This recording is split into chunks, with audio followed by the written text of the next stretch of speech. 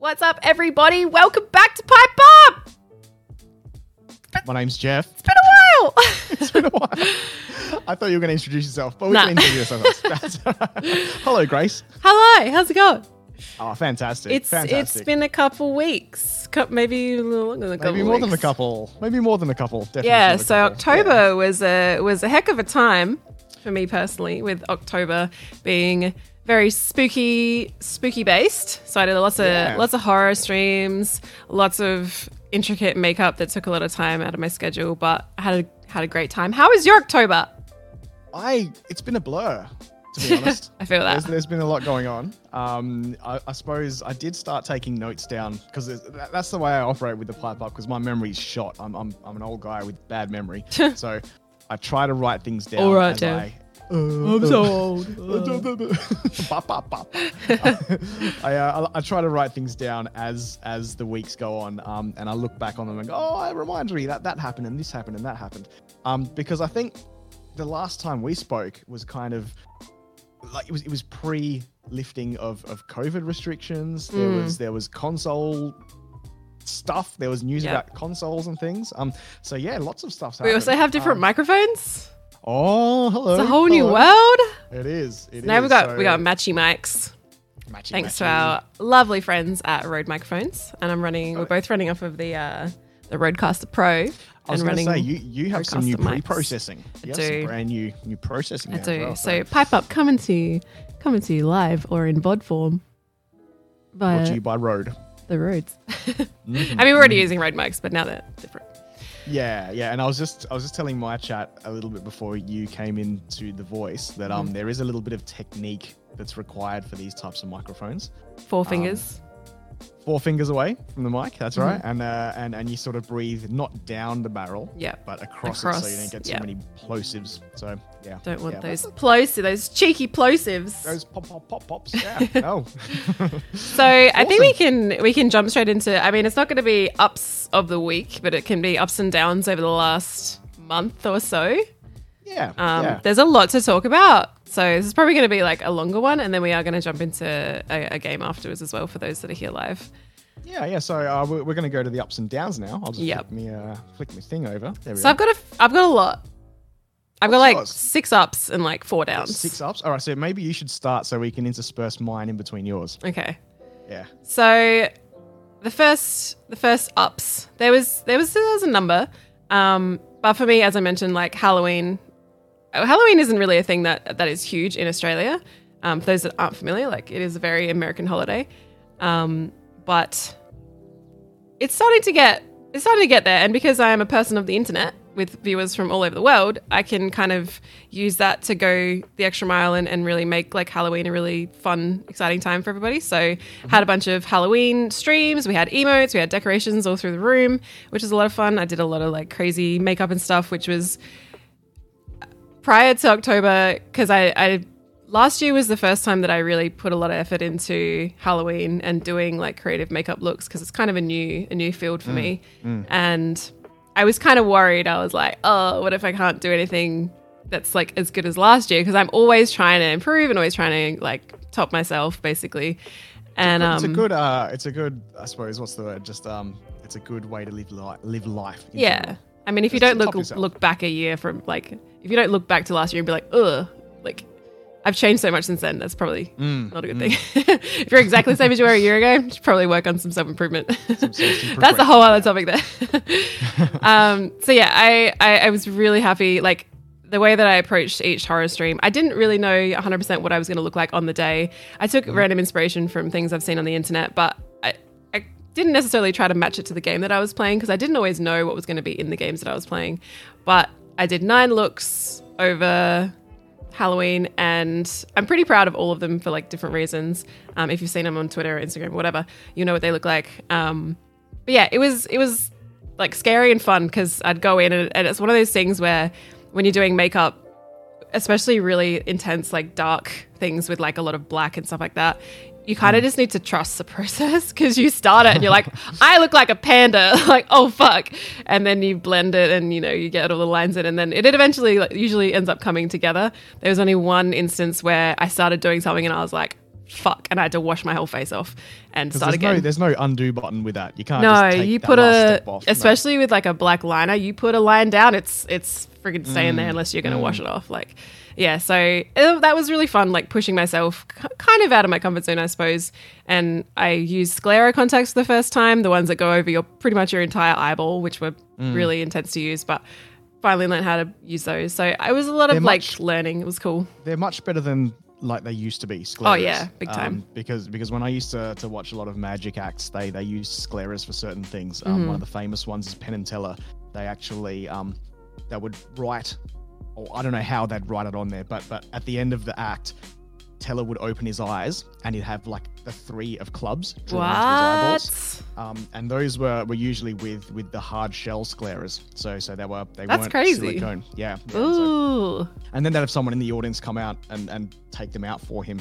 Just as part of the act. So yeah. So these days I imagine scleras, because you kind of have to fiddle with your eyelids and things. Would be you literally have to like pull the top of your eyelid out and then shove it up inside into the back of your eye, and then pull your bottom lid open and fold it around it. It's pretty gnarly. I had to look up a video because I bought them and I was like, okay, these are huge. I don't know how I'm supposed to put these in. I looked up a video and I was sitting there watching in horror like, oh God, I have to do what? Yeah. They're kind of words you don't want in the same sentence either. Just like the shove up and pull, like fold. Fold. Yeah, there's the whole thing. So that was a lesson. Yeah. It was a lesson. Cool. How many you mentioned it, but how many of those looks were Mr. Squiggle looks? And when I say that, they're kind of like that. You start going and no one knows what it is until the little, what is it? The excavator says upside down, and then it forms its shape as time goes on. How many of them were like that? I think I won't show it because it was kind of hectic, but like the one where people say it looks like a pizza with all the toppings that fell off. So like I basically was like a burnt mummy carcass. That was like black paint and blood, coagulated blood, just like kind of put all over my whole body and chest. And then I wrapped my face in like bandage that had like blood stains on it. And while I was doing it, I was like, I think I've gone too far. I think I've made a mistake. But yeah, it was actually the only stream where people were like, I can't look at you. I'm going to see you next time. And I was like, I'm kind of proud of that though, because it actually, like a lot of people like, I could actually see that being on set of like a film. And I'm like, that's cool because I have no background. I've literally just learned all of this on my own. I've not really taken any lessons or, I've watched the odd YouTube tutorial on how to put the contacts in. But for the most part, it's trial and error. And the fact that they all managed to come together, and I got decent photos of all of them as well, which is always a huge challenge for me. That was like a huge thing for me. So fucked if I know what I'm going to do next year because I went so hard this year. Were there any looks that you binned? Were there any rejects, or was there anything you had to completely bail on and restart? Only what was it? I started painting my face white with this. So I bought like a really expensive palette that had white in it, but I was like, I need a lot of it, so I don't want to use this whole palette for it. So I used like a cheaper one that was liquid, and I started like putting it all over my face, and it kind of started burning my skin a little bit, which is a story from my past where I got painted as a clown as a kid, and I was like, it burns! I was like 8 years old or something. So I was kind of getting flashbacks, and I was like, wash it off. So I ended up just using like a really, really pale foundation instead, because I knew that 1, it stays on, and 2, it's not going to aggravate my skin because my skin is quite sensitive as well. But then that also led into me using the expensive palette for when I did like the full red demon, and I'm so impressed with the quality of the paint. I will never use the crappy like body art, whatever the hell it is from the costume shop ever again, because I mean, you're putting it directly onto your skin as well, which your skin is like precious. You don't want to fuck with it. So don't buy cheap makeup and crappy stuff and put it on your skin, and don't buy contacts from Wish and put them in your eyes. And don't always succumb to the too good to use syndrome. 100%. Yeah. I mean, I bought it for that reason. I don't know why. I was like, I don't want to use it. It's pretty. It's new. Yeah, and in full coverage as well. Lady Lovejoy just 100%. That's where it can be a bit, because I this is, me, I get distracted by conversations, but there was an old thing about the James Bond movie Goldfinger. Yeah. And they had one of the one of the women were killed. One of the people were killed in the movie by being painted all in gold. And I remember they did an episode of Mythbusters about whether or not you did get full coverage in something, what it would do to you. And of course the guys were like, nah, nothing will happen. But funnily enough, when they did get fully covered in a paint or some sort of makeup, the blood pressure started to rise, the heart rate rose, and there was some weird anxiety going on. Yeah. Like so every inch of their body. Yeah, it was every inch. But I think there might be some form of claustrophobia as well from just having the whole face covered and you looking at it and your whole face is covered and there's no longer you looking out. So that might be a psychological factor as well. Maybe more so if you weren't already accustomed to wearing like quite heavy makeup. Oh yeah, regularly. Yeah. There's obviously, with everything, there's going to be an adaptability and adaptive nature. Yeah. That's cool. Yeah, wow. That's interesting. I've got a lot of games as well that I'm going to probably save for like the picks of like 5 horror games that are worth your time kind of thing. Because horror games are really up and down. So I've got some suggestions for later. What was one of your ups? One of my. Well, I'm going to start. I've only got 2 things written down. I'm sure there's been more things. Yeah. But there was the ups and the downs. So the down, I suppose it's an up as well, was I had my root canal restarted. So that was. It's funny that we've left Pipe up for this long because next week, Friday, I'm actually having the next stage of the root canal done. And I would absolutely recommend to anyone out there with the toothache, just get it sorted out. Really? Who's better? Yeah, it feels really, really good. I can now sort of eat properly because you don't realize how much of your life you go through eating on one side just so that you don't bite down on that tooth. It's like, ugh. So that was my down there. I can't really think of too many others because I suppose one of the things I try to do when I come across downs during a week is I suppose take lessons from it or just work through. It's you always kind of have to find a point of reference and say, look, there's always some other part of my life that I've been through that's been much more difficult than this, or someone else is dealing with something very, What very about difficult. your ups? The ups? You might want to hear my up that I've written down? What are your ups? My up. Look at my face. Look at my face. Look at it. I don't have a beard anymore. Doesn't sound like an up. No, so that's half of it. The other half of the story is that on the 1st of November, which we dubbed the first day of Movember, I started for the 15th year in a row. I started basically growing a moustache for men's health issues. That's almost as long as I've been alive. No, I'm kidding. I'm 15. All good, Nathan. I just hit it in the bot there. Man, the up that I've taken from having a cold upper lip and cold cheeks now is that we managed to raise over $1,000 on day one. And what did that lead to, Jeff? Oh man, so there was a bit of a challenge thrown down. So obviously when we started, I just started shaving and I wanted to have a bit of an educational stream into how to properly shave. Where we go through the process. It should be a bit of a ritual. Shaving itself, you're putting a sharp piece of metal to your face, so you kind of don't want to be mucking around with that. And so we went through the process, and as time went on, people were so generously donating to the cause. And I think a lot of that has to do with my own personal experience with I suppose tragedy in my life and the reasons why these sorts of foundations exist to help with not only the victims of and the people suffering through testicular prostate cancers, depression, suicide, that sort of thing, but also the people around them that are affected, because it's a lot of these tragedy doesn't just hit singular people. It affects multiple people around. And I think just having that chat made people realize, number one, like I was saying before, that there are probably people in worse situations than themselves.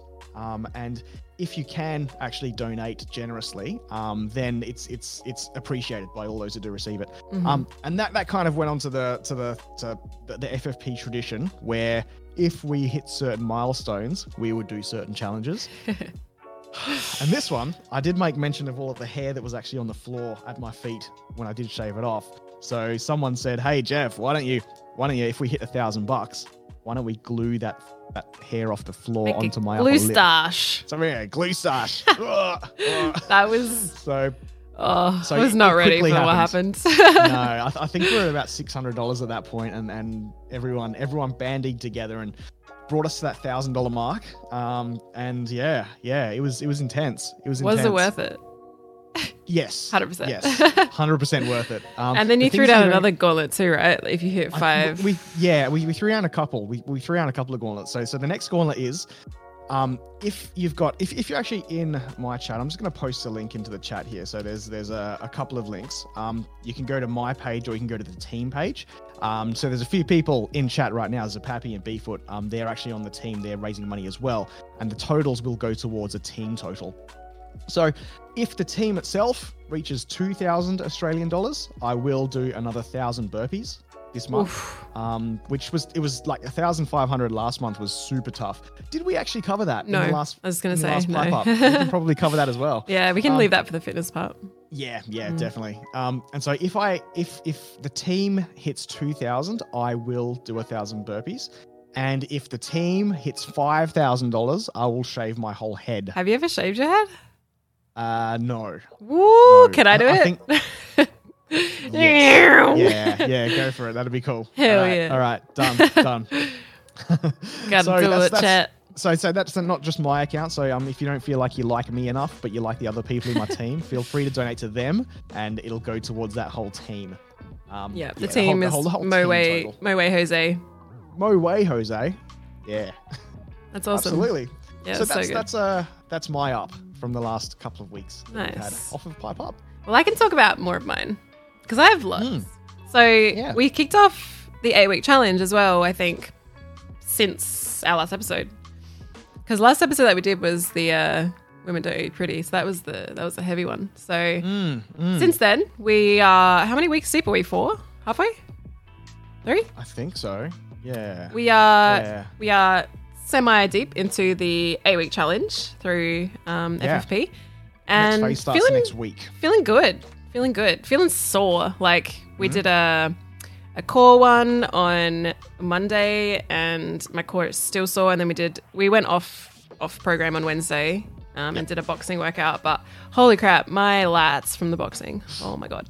But yeah, just seeing like everyone getting after it and hitting their goals. Like Hailstar just posted previously today that she's making good progress towards her weight loss goal, and like she's super strong, and like just seeing people benefiting from, you know, something that we've created is awesome. Like it's so dope. And being able to do the workouts with people and seeing everybody's check-ins and holding each other accountable and all that kind of stuff, it's exactly what we set out to do, and like seeing that come to fruition is always like just good vibes and totally wholesome. Yeah, it's nice. Absolutely. It's the whole creator thing. It's why we become creators. Yeah. It's especially when something that you create actually does help the world to a small extent. So yeah, that's fantastic. So you're feeling good about how you're going in the challenge? Yeah. There was like because we have the space so close as well. Like I often go off program because we're like, let's do 1,500 kettlebell swings. Let's do, you know, this, that, and the other. So it is a little bit different for me because like everybody else in the challenge is just, you know, doing their things. But we go off program and do, you know, this night we're going to do a chipper with G. We're going to do something with Snippety, like all that kind of stuff.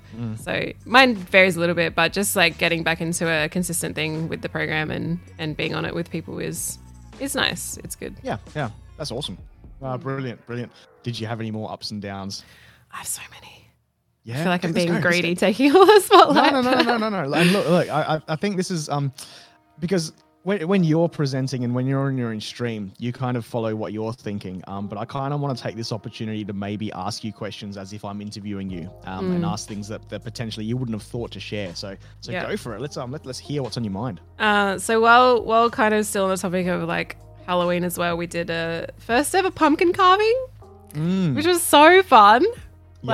So we had G on stream for the first time ever, and she had an amazing time. Like massive love to my community for making her first Twitch experience positive. There wasn't any weird people in the chat. It was just like good positive vibes, which is always a surprise when you're in just chatting.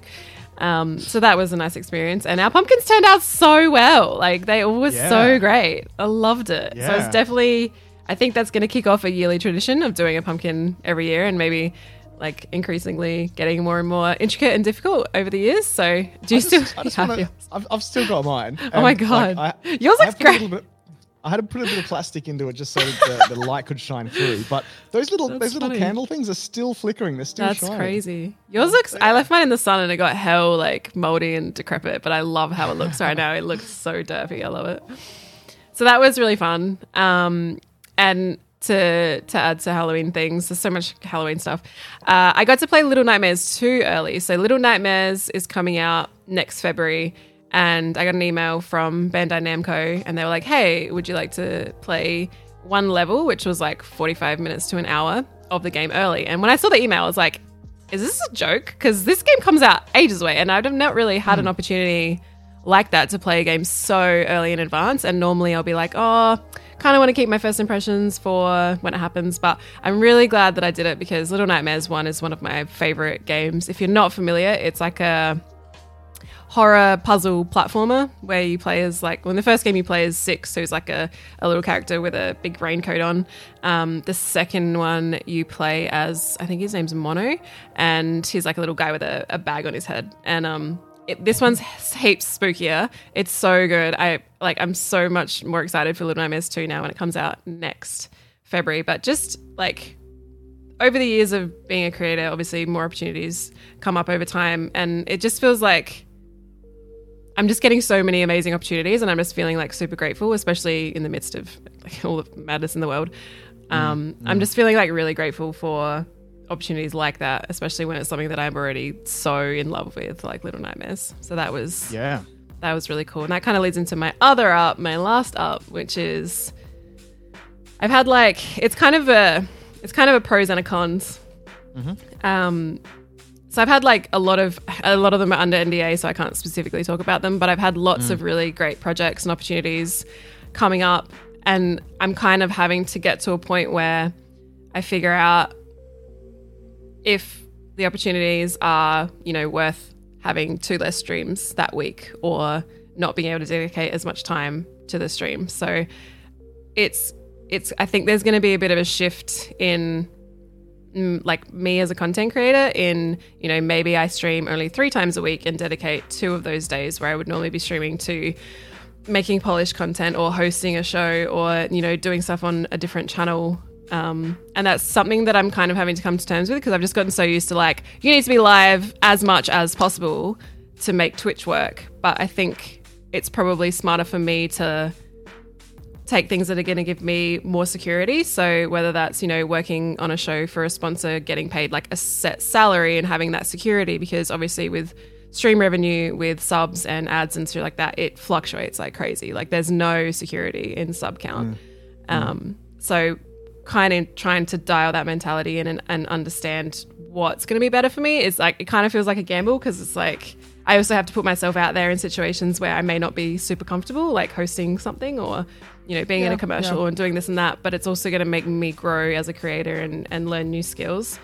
The other way and I don't want to have all of my eggs in one basket.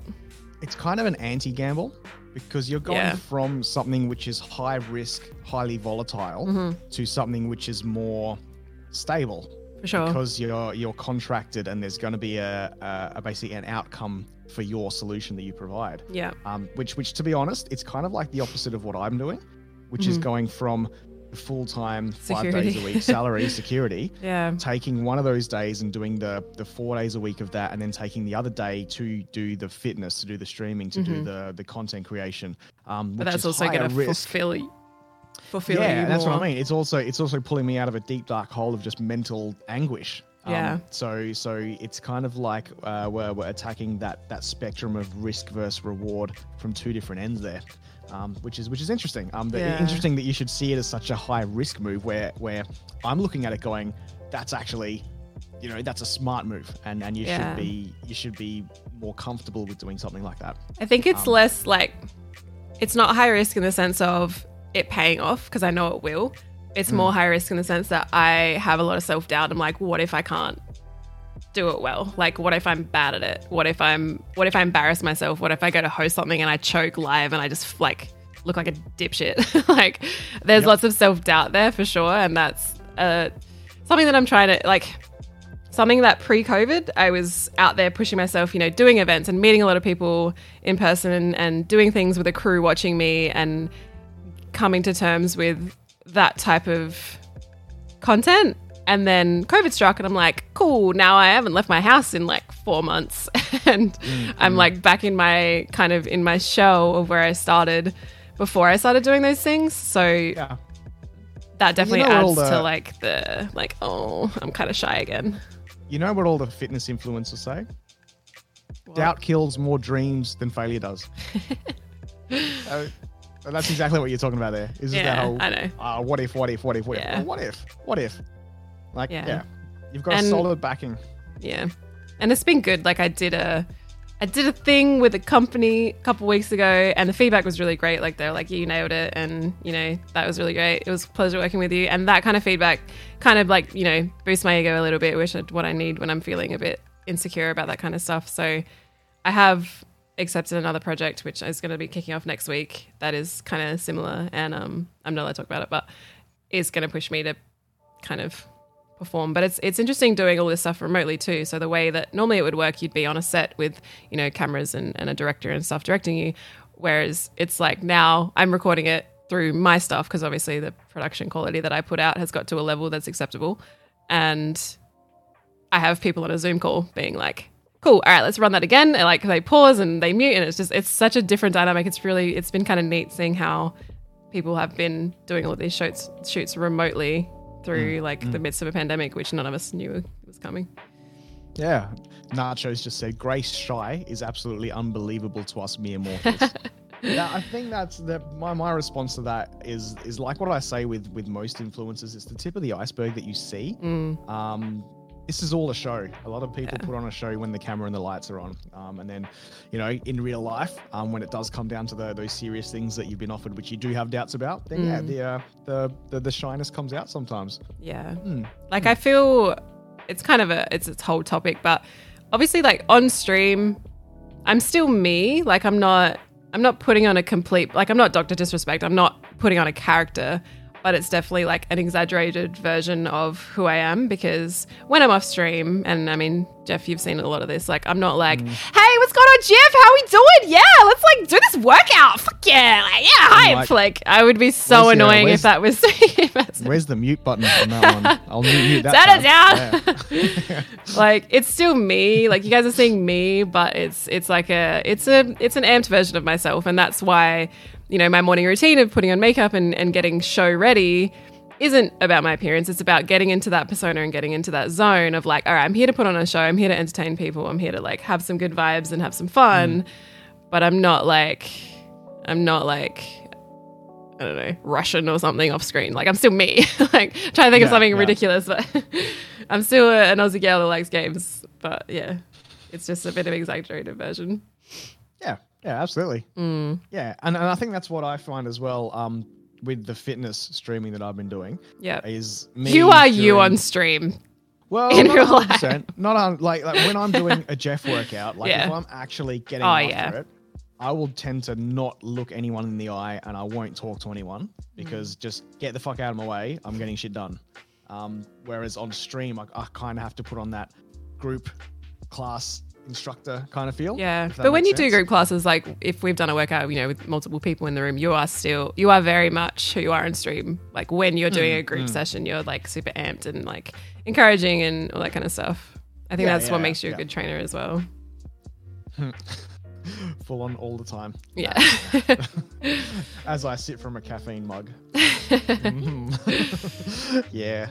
No, that's so that's cool. That's interesting. That you've got the and like you said, it's progression because if you sat doing the same thing that you're doing all the time, I'd still be making Grand Theft Auto videos and hating my life.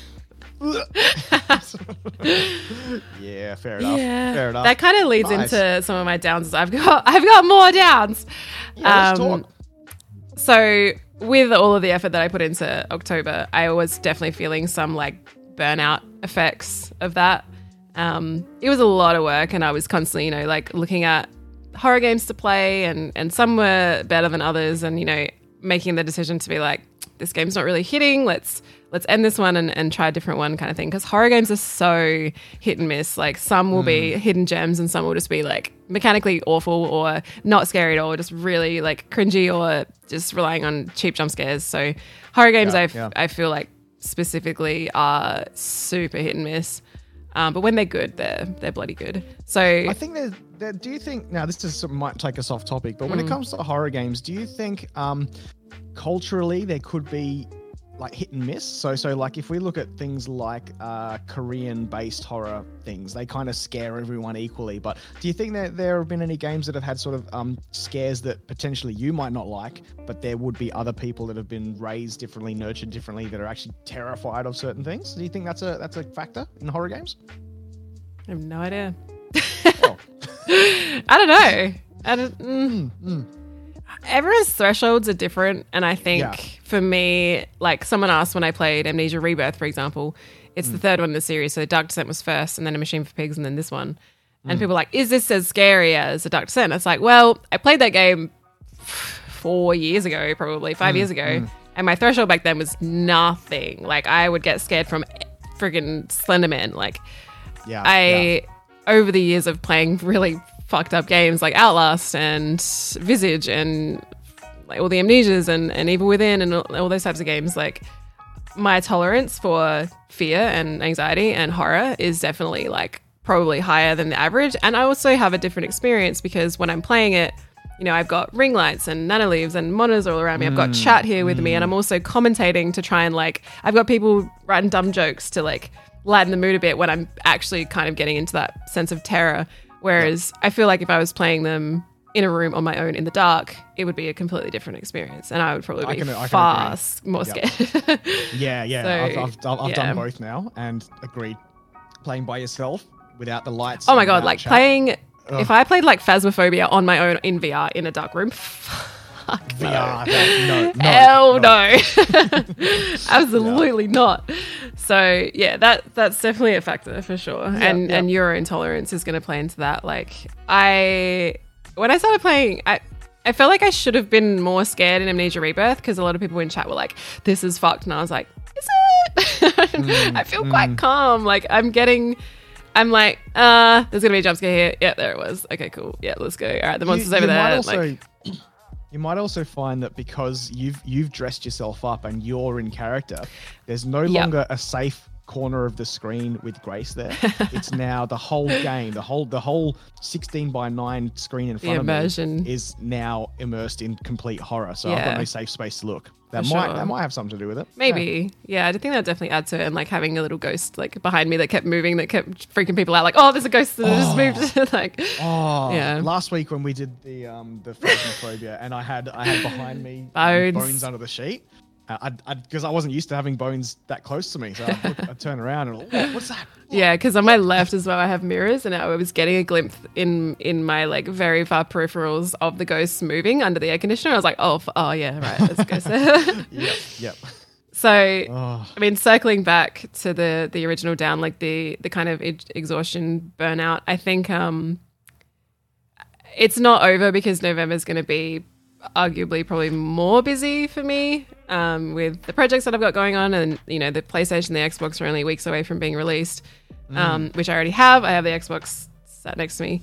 I haven't plugged it in yet. So I just had so much freaking going on, and I think that's part of one of the downs is like there's like nothing all year for gaming, and then it's like we're going to release 2 next-gen consoles and all the games and the Oculus Quest, which I still haven't freaking unboxed either, and it's like it's just release overload. There's just so much all chucked into one. I know they do it because they want to be competitive, and then the Christmas season is coming up and that's where all the sales are at and all that kind of stuff, but it just adds so much stress to like the end of the year, and especially with this year. I want to make Gracemas like really awesome because 2020 has been fucked for everybody, and I just want to have like a nice positive note to go out on with 2020. So yeah, it just feels like there's console releases. I'm exhausted from October. This month is going to be crazy, but I also don't want to be like not giving it my all because they're going to be some really great opportunities and like fun stuff, fun content. I think that also circles back into, you know, like working out a better structure, because I don't think streaming for 6 or 7 hours Monday to Friday and even after 5 p.m. doing emails for 3 hours or whatever is sustainable, because I need to be finding time to also film unboxings or do social posts. And I have kind of gotten back into posting more on Instagram and Twitter, like actual like pictures and content, like thought out content, not just shit posting. Which is, people underestimate the amount of time. I don't just like take a selfie and the one photo that I take is the one that I put up. I take 50 photos and then, you know, pick the best one and have product placements and things like that to keep my sponsors happy. And, you know, like it's all thought out and it takes time. Nice. So yeah, that's pretty much. Oh, and the other down was PUBG just fucking me. PUBG. It felt like it was on a comeback. It felt like it was on the up a little bit. I just felt like it was all gonna be good, and then. So for those that don't know, PUBG was the main game on this channel for me for like 2 years. And I used to play solos in first person and I had an amazing time. It was the highest my viewership's ever been. It was the highest my sub count's ever been. It was all just going amazingly. And then all of a sudden they put in map selection. This was 2 years ago or whatever. They put in map selection, which for our region in Australia, the servers just could not support it. There's not enough population playing the game and queuing for solos, duos, squads with 4 different map selections.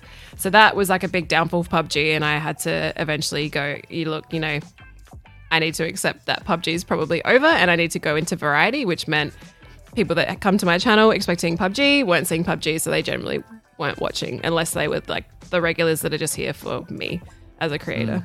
And that was a big hit initially. And then it started, like I took a while off of PUBG because I was just like super salty about it and like pretty depressed about it, to be honest. Like I was really bummed about it because it was doing so well for me and I had to accept that I was going to, you know, have an eighth of the views and an eighth of the income coming in from Twitch. Yeah. And that, it was probably a blessing in disguise because it made me adapt to that and, you know, reach out to brands to actually start to be on a salary. So I have some actual like security for my income and not just relying on sub and donations and stuff. So that was a positive, I suppose. But so we recently got back into doing PUBG and I was doing every Tuesday. I was doing solo games in the morning in first person perspective and then custom games with everybody. As of 2 weeks ago, I think they brought in a new update that has only third person solos, no duos, and first person squads only. So you can go in one man squads, but I can't take on 4 people in a squad. Like I'm good at the game, but I'm not amazing at it. So basically I've been trying to play third person solos, but forcing first perspective because I hate third perspective. It's just, it doesn't make sense for that game. Like you can be, they're colloquially known as wall lickers. So you'll be like trying to pull off a flank and someone can just be like standing headfirst at a wall behind cover and they can see you coming around the right side. So it takes away like any kind of tactical advantage by, you know, pulling off a good strategic maneuver because they can just watch you do the whole thing. And it just makes me so mad because I've been trying to play third person and it's so jarring when you're running around in third person. And when you aim in, it puts you into first person perspective through the scope. And it's like, how? Why? This doesn't make sense. Yeah. So, I mean, PUBG, the biggest player base is in Asia and their preference is third person. So they're obviously playing to the market, which I totally understand. From a business perspective, I get it. But for me, it just felt like OC solos was getting good again. Like they added bots, which was fine. But when you got into, you know, the top 15 or so, it was normally like 15 people. So it was kind of like, cool, get some fodder, get some bots, like get the rust off. And then in the top 15, it's fucking go time. But now it's like... So are there still competitive leagues and things? Are there still events where they do like fight or flight and those sorts of things, or more ESL type stuff? Are there still leagues in PUBG? I mean, yeah, there's still competitive PUBG players, but I can't play against them. I was going to say, are competitive PUBG players third person as well? Or I would have thought they were all first person. I'm not sure. Yeah. I don't know how that's... I don't really keep up with the competitive stuff. But, I mean, with COVID, there's obviously no events, so they're doing a lot of stuff online. But yeah, I mean, they probably have custom games anyway, so they can force whatever they want. But they brought in the new map. That was the whole patch. It was like season 9, I think, for PUBG, and they brought in the new Panamo map, which is like a volcano, and it's dynamic, so it changes. Like the locations kind of change each time you play it, which is kind of cool. And but I can't play it because it's only third person squads or first person squads or something. I can't remember. There was like, I couldn't get games for it anyway. So it's just like, it was looking so good. And then they just pulled out the blanket from under me or the rug from under me and just fucked my day up. So yeah, I've been trying to get used to third person, but I don't know. Custom games have been amazing though. Like on a plus, we started messing with the sandbox mode and I've had some of the best custom games that we've ever done. So that's been really fun. So awesome. I mean, as with everything, I've had to adapt and try to still make it fun because Apex is kind of in a weird spot. There is a new update that we might check out if we have time tonight, but it's already 1:00, so probably not. Yeah, the new season, there's a new map, there's vehicles. Like Apex was in a bit of a weird spot with cheaters and servers and stuff, but I'm hoping that the new season is going to kind of revitalize that. So maybe I'll try to jump into it. There was, that's another down, the bloody crossplay that didn't end up being actually crossplay. So yeah, we should probably switch over to tech news because we're talking a lot about the games there. So we'll flick over that one now. Yeah, tech talk. Tech talk. So what's that about the crossplay? What's happened? So Apex for a long time was like, yeah, we're going to do crossplay. It's going to be sweet. Everyone's going to be able to play together. And I was like, yes, this is going to be like the moment where the OC servers are revived and we can actually play on Sydney servers. But alas, crossplay came out. And so there's one pool for console. So Xbox and PlayStation players can play against one another. PC, though, is still on its own in a separate pool. So they don't want to put PC players up against console players. In their statement, it was like, for obvious reasons, but it works for everybody else. Like, it works for Warzone. Warzone has crossplay. The way that it's balanced is that console has aim assist. Like, I think that's a fair trade. And people that are good, that play on console, are good at the game. They would love nothing more than to delete people on PC because they get to flex on people and be like, I beat the PC players who have keyboard and mouse, which arguably is more precise.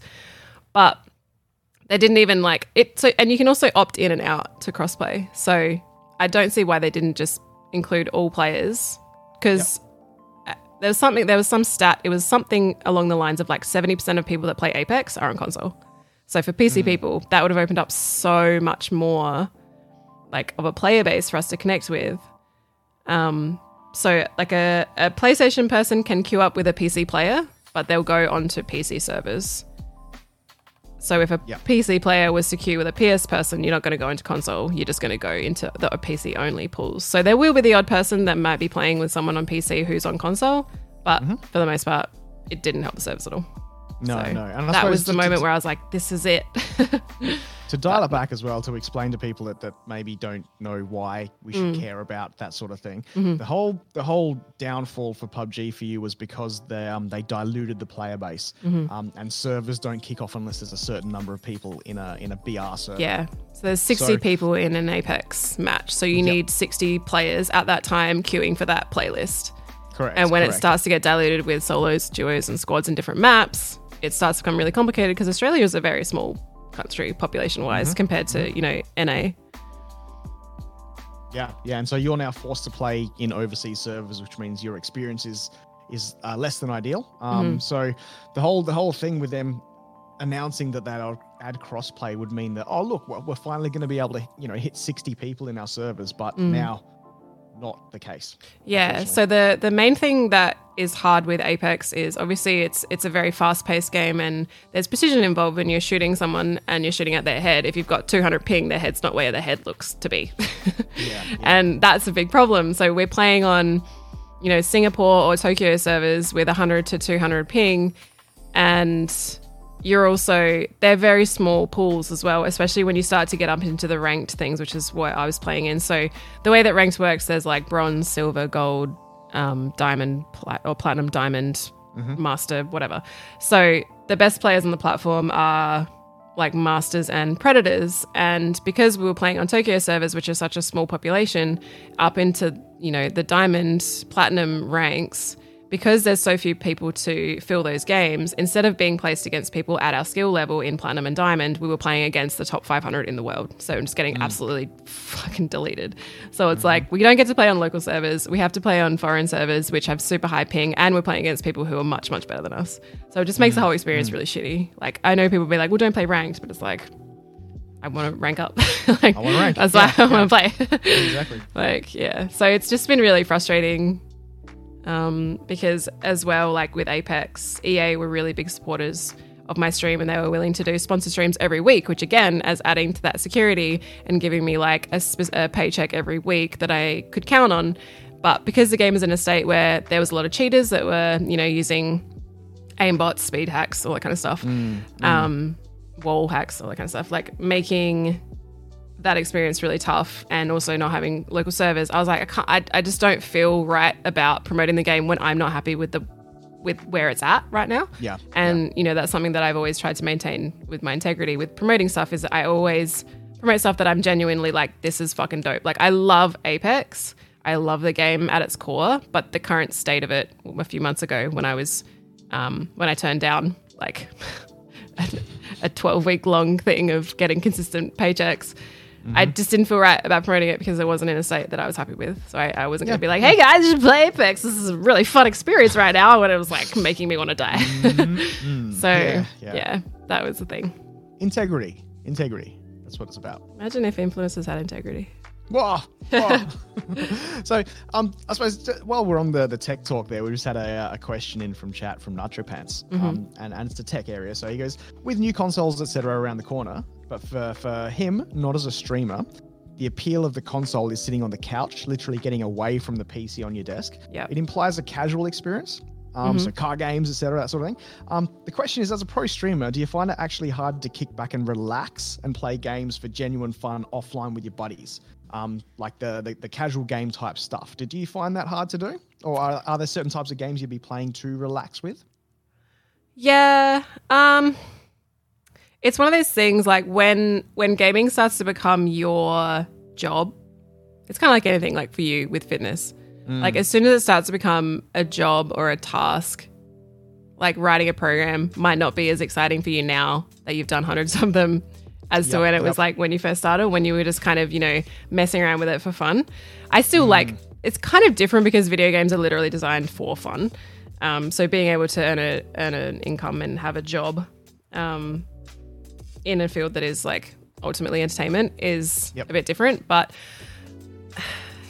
like some of the best moments over the last few months has been jumping in Discord and playing Jackbox and having a few like bevies off stream with people from the community, because like my stream's a little different to like bigger streamers, I suppose, where like, you know, their viewers are kind of just like its own thing. But like people in chat right now, like they're kind of like my friends and family, really. Like I see them on pretty much 5 days a week, and we connect on and offline, and like being able to do that, I think Discord has been an amazing tool for enjoying games again, because there's not a lot of games that you can even really play on the couch. Like couch co-op games are kind of being phased out a little bit. That's really annoyed me. That has annoyed me a lot. Because like everything's online, that they have online capabilities and online multiplayer capabilities. But when it comes down to actually, I'm not even talking about split screen. Split screen was fun, but just having two people on one couch in one premises playing a game together, it's really hard to find those games now. It is, yeah.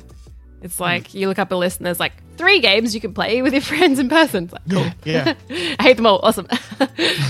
But yeah, it's I think that's why consoles are really neat as well, because a lot of people have kind of got to that point with PCs. And for me as well, like this space that I'm currently in is my office, and it's where I work on a daily basis. So having a space, whether it's, you know, the couch with the console, or I use my iPad so much to play Runeterra, like sit on the couch with the cats on my lap and play Runeterra. Like that's kind of my ultimate like chill zone.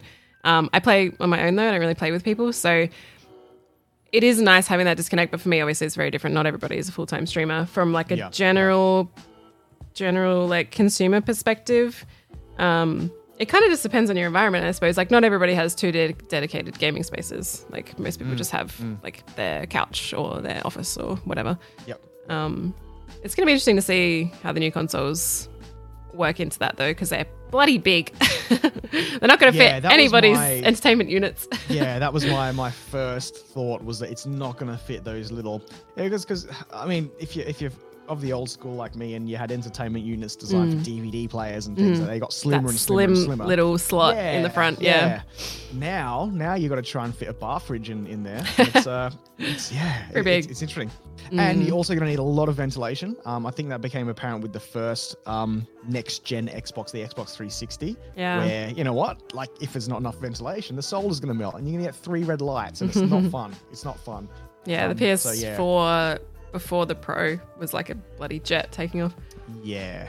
So I think the new ones have a lot of, like, the Xbox, the whole top of it is a giant fan. So I'm thinking it's going to be a bit better. But again, if you're going to try and shove it into a unit where the top of it's covered, wouldn't recommend that. Or even worse, what I've seen people do, just have them on the carpet next to the TV. No, not on the carpet. Don't do that. No. If you're going to do that, at least get one of those like IKEA plastic things to put it. Yeah. So it's not sucking in carpet into its fans. Yeah.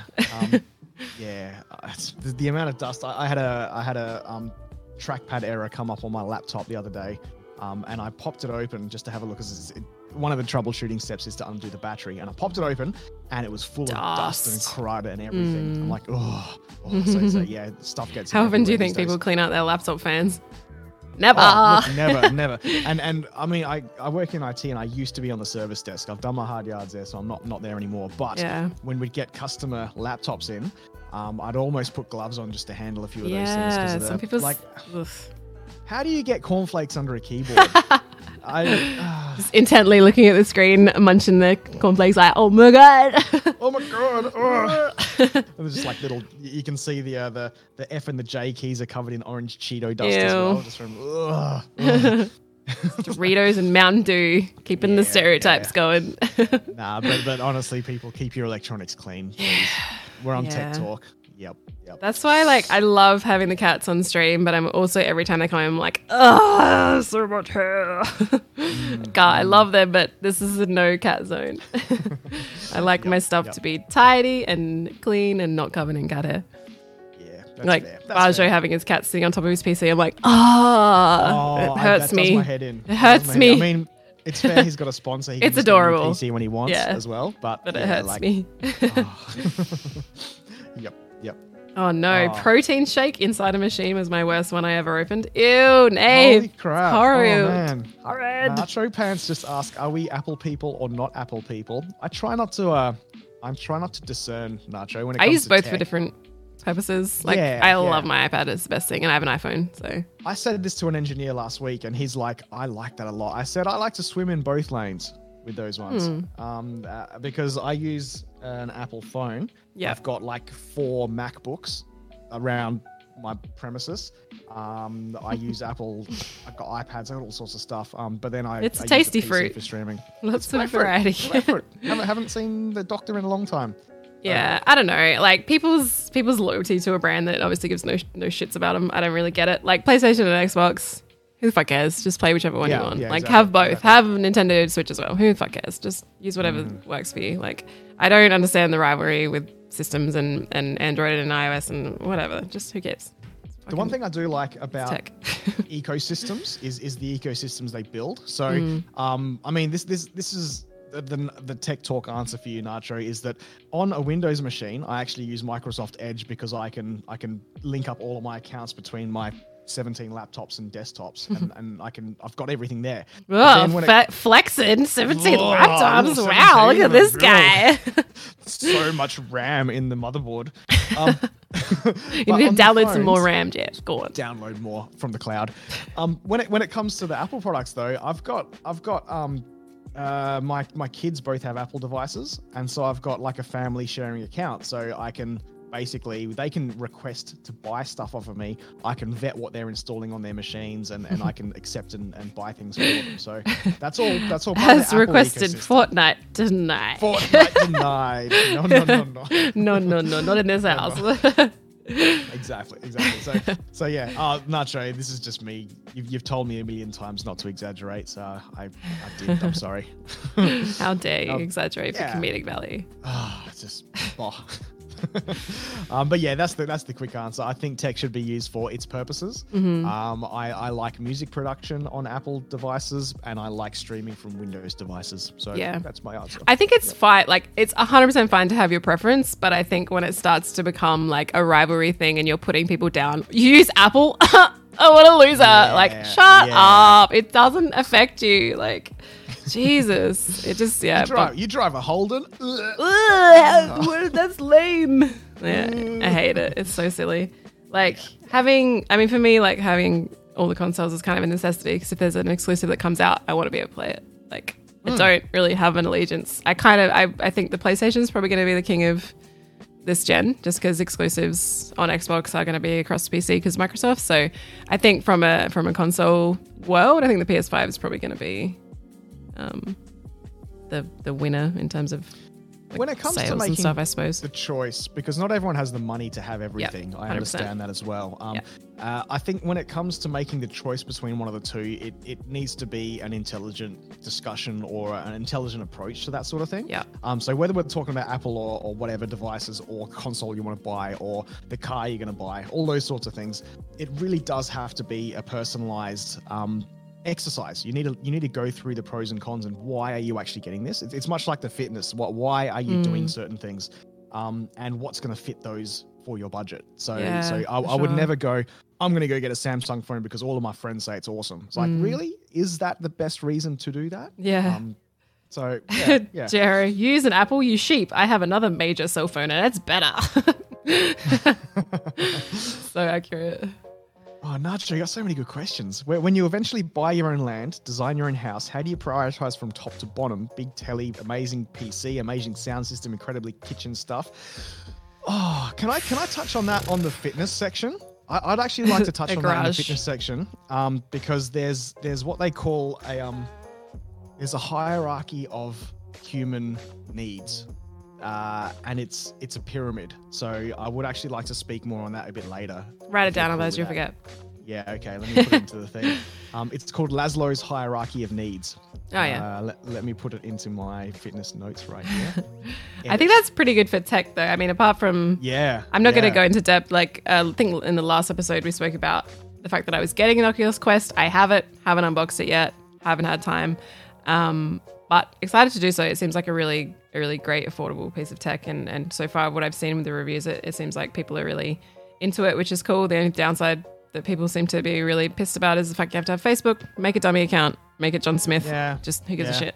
They're not going to... People just look for things to get upset about, I think. Yeah, for sure. Meanwhile, they've got Twitter and Instagram.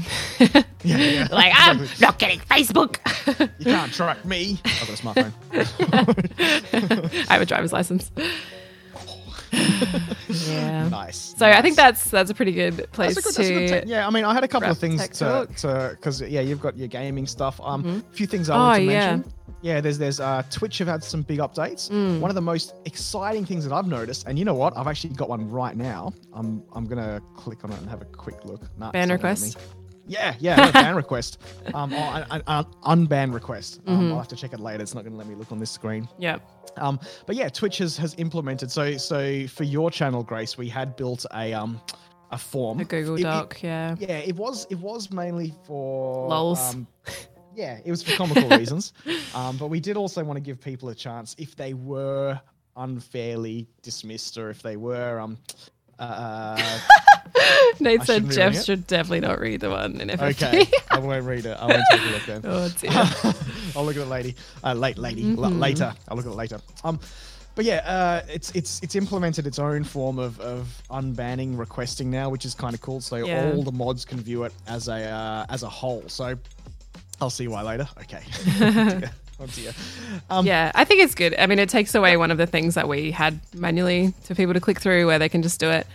Having said that, we both know that people on the internet generally aren't willing to take responsibility for the things that they say. They think that they have, entitlement to say whatever the fuck they want because I'm not a human being or you're not a human being with feelings. Yeah. But I often humor people, and when they whisper me saying, "Hey, unban me," I'll often engage in discussion and just see what I'm dealing with.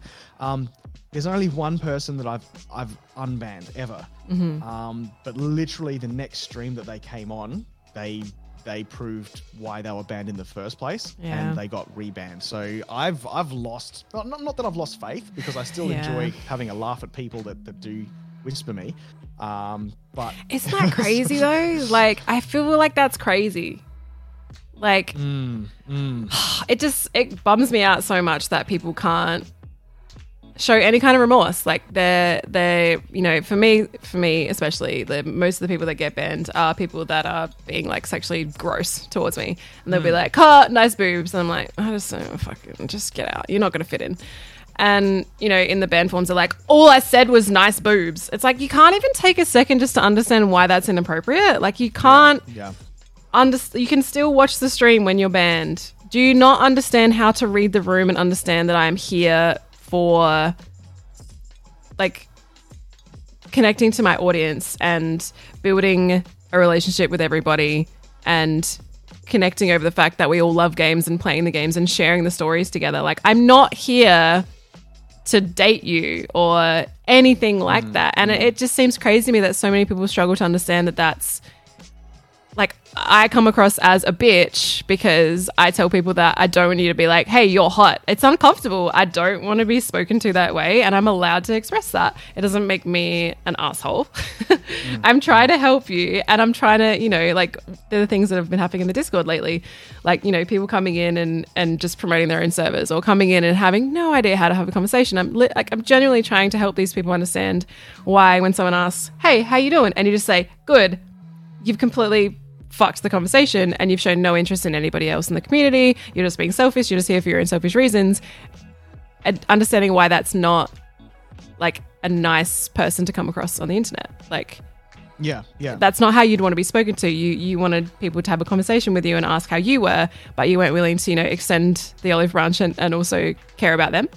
And so many people seem to not know how to talk to people, or, you know, I'll try and give somebody advice and it's like, oh, this is a really hostile environment, I'm gonna go. And it's like, yeah. What? And Nacho Pants is raising some good points as well. And I think a lot of this, he's on fire today. And a lot of the discussion we have do hark back to that book. And if you haven't seen that episode yet, Nacho, go back to it, where we reviewed Women Don't Owe You Pretty. Because what he's said is that he's not sure if it's an edgy point. I don't think it is. But the thing that blows his mind on your stream, Grace, is that you don't ham it up like all the others do, in quotations. So you can be an attractive person, you can do your job, you can do yourself up because you feel good on stream, without wanting to go into the realm of, you know what, I'm out here to date, or I'm peacocking or anything like that. So it's there's an integrity, there's an accountability there on your side. There's a professionalism as well. Yeah, I mean, I think people are going to use the tools that they have as well. Yep. And like we spoke about with that book review as well, like, women have been, you know, seen as sexual objects for such a long time, and just things for the male gaze that, you know what, some women go, fuck it, I'm going to use it, I'm going to make a shitload of money out of it. And you know what, that's their choice, and that's fine. Yep. Like, if you want to start an OnlyFans and make $200,000 a month, sick. Like, use the tools that you have, because people are going to fucking buy it. And if you want to live your life and you're happy doing that, fucking How much can I make on OnlyFans? Lots of fucking money, apparently. Oh, yeah. But I mean, if you, it just depends what you're comfortable with. Like, that's not for everybody. And I've chosen a route where, you know, I am seen as being, like, harsh for banning people for, you know, giving me compliments that I don't want. And that's my choice. And maybe my channel would be 10 times the size if I just allowed chat to be the Wild West. But it would be a fucking uncomfortable environment for me to come to every day and have to deal with every day. I'd rather have 100 genuine people in the chat that actually give a shit about me, and I just see it to possibly see my boobies. Yeah. Like, that's it. Yeah, exactly. Like, it might be a downfall in the long run in terms of, like, my revenue from subs, because, you know, there might be a guy that thinks he's got a chance with me and is going to gift 500 subs every month, but I'd rather have an actual connection with people. And, you know, when someone asks me what headset I use, I know that they actually give a shit about my perspective, because I know the ins and outs of tech. 'Cause I've used a number of different products. I've been in this industry since 2012. Like, They come to me because I actually have a brain and an opinion that they care about. It's not because I'm pretty or cute or whatever the fuck they want to call me. No, that's fair. That's fair. Good points. You gotta. I always get ranty in this one, but no, grinds my gears. No, I know when to not talk. Yeah, it'll just let me say my piece. Anyway, so it's fine. Okay. No, well, that's what this is about, right? Pipe up. This is your chance. This is your chance to speak, and I'll let you speak. And it's great. It's great. Yeah, and I think it's like Dresden made a good point. Like, I think people. Some streamers, asterisk, obviously there's exceptions and not everybody does this, but like some streamers just will let people say whatever they want to them to not turn them away so they have, higher viewership, more sub count, whatever. And that's fine. But I think it's led to a culture in Twitch where people aren't used to being called out for bad behavior. They don't know how to take it. They don't know how to be like, wait, I said a thing on the internet and now I'm banned? Like, what do you mean? All I said was this. And they don't actually understand how to process, hey, what you said was shitty because, that made this person feel such a way, or, it wasn't in line with the expectations from you as a viewer in Twitch chat, which in some communities, there are actual expectations of you to not do certain things. You can't just say the N-word. You can't call people, a derogatory term for being homosexual or anything in my chat. It's not fucking acceptable. And I think people just aren't used to being called out, and they generally don't know what to do about it. And if they've been raised in a household where, there may not be super present parent figures, they haven't been told how to deal with that. Yeah. And like I'm always trying to give people benefit of the doubt, but I don't think there's actually been an instance where it's paid off. Can I make mention of something as well? Is that during times of high stress and when there's a lot of stuff going on in my life, like giving someone the benefit of the doubt actually takes a lot of energy and it takes a lot of effort. And I will often find that there are times when I've been hit with just so much crap to deal with from other people that sometimes it's really hard to give people the benefit of the doubt as well. And it can often be like miscommunications that they're actually mean to say something in a certain way, but because text is so homogenous, the way that it actually comes across, you just don't interpretation and context is everything. Like you could read someone's comment and be like, that's really hostile. But it's like, no, not at all. Like the intention was not hostility whatsoever. But I know for me, like, especially I've been feeling it over the last couple of weeks, like just being super busy and putting my everything into the stream.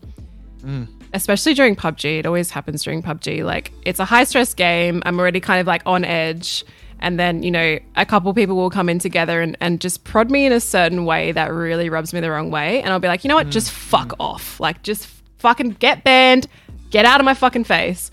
And like, on another day where maybe I've slept better and I've eaten well and I've done a workout in the morning, I may react completely differently to that. But and you know what? I'm a friggin' human, man. Yeah, and they're the instances that I think the unban request form would be useful. 100%. Because if someone's like, hey, look, I was actually banned on a certain day, I don't think it was right.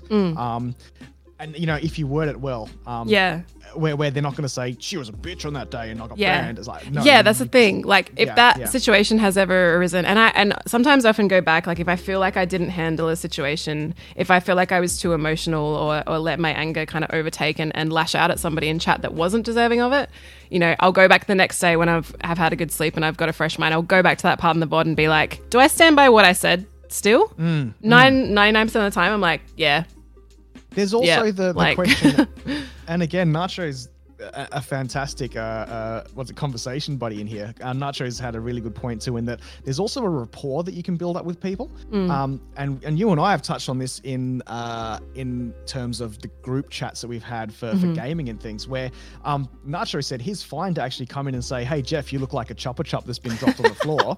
But if a stranger came up to me and said, Jeff, you look like shit, I'd be like, whoa, hang on. Who the fuck are you? Yeah, who are you? Yeah, yeah, exactly. So 100%. There's the rapport rapport that you build up, and that's another part of the whole a part of the whole social interaction that people need to learn, is that you kind of level up your trust levels with for people. sure. You can't just walk into a stream like, hey cunt, how's it going? It's like, I don't know you, so that comes across really like rude, but you know, I banter with Dresh and Ali and like pay them out until the cows come home, and they can take it because we give it back and forth, and we've built a rapport over the last, how long you've been subbed? A year and a half, 20 months. Like you can't just, I don't know. It's I've been wanting to make kind of like Twitch etiquette videos, but it's the same thing with like feminism and all that kind of stuff. It's like the people that need to know this are not self-aware, and they're not going to watch this video, and they're not going to give a shit and learn anything because they don't know how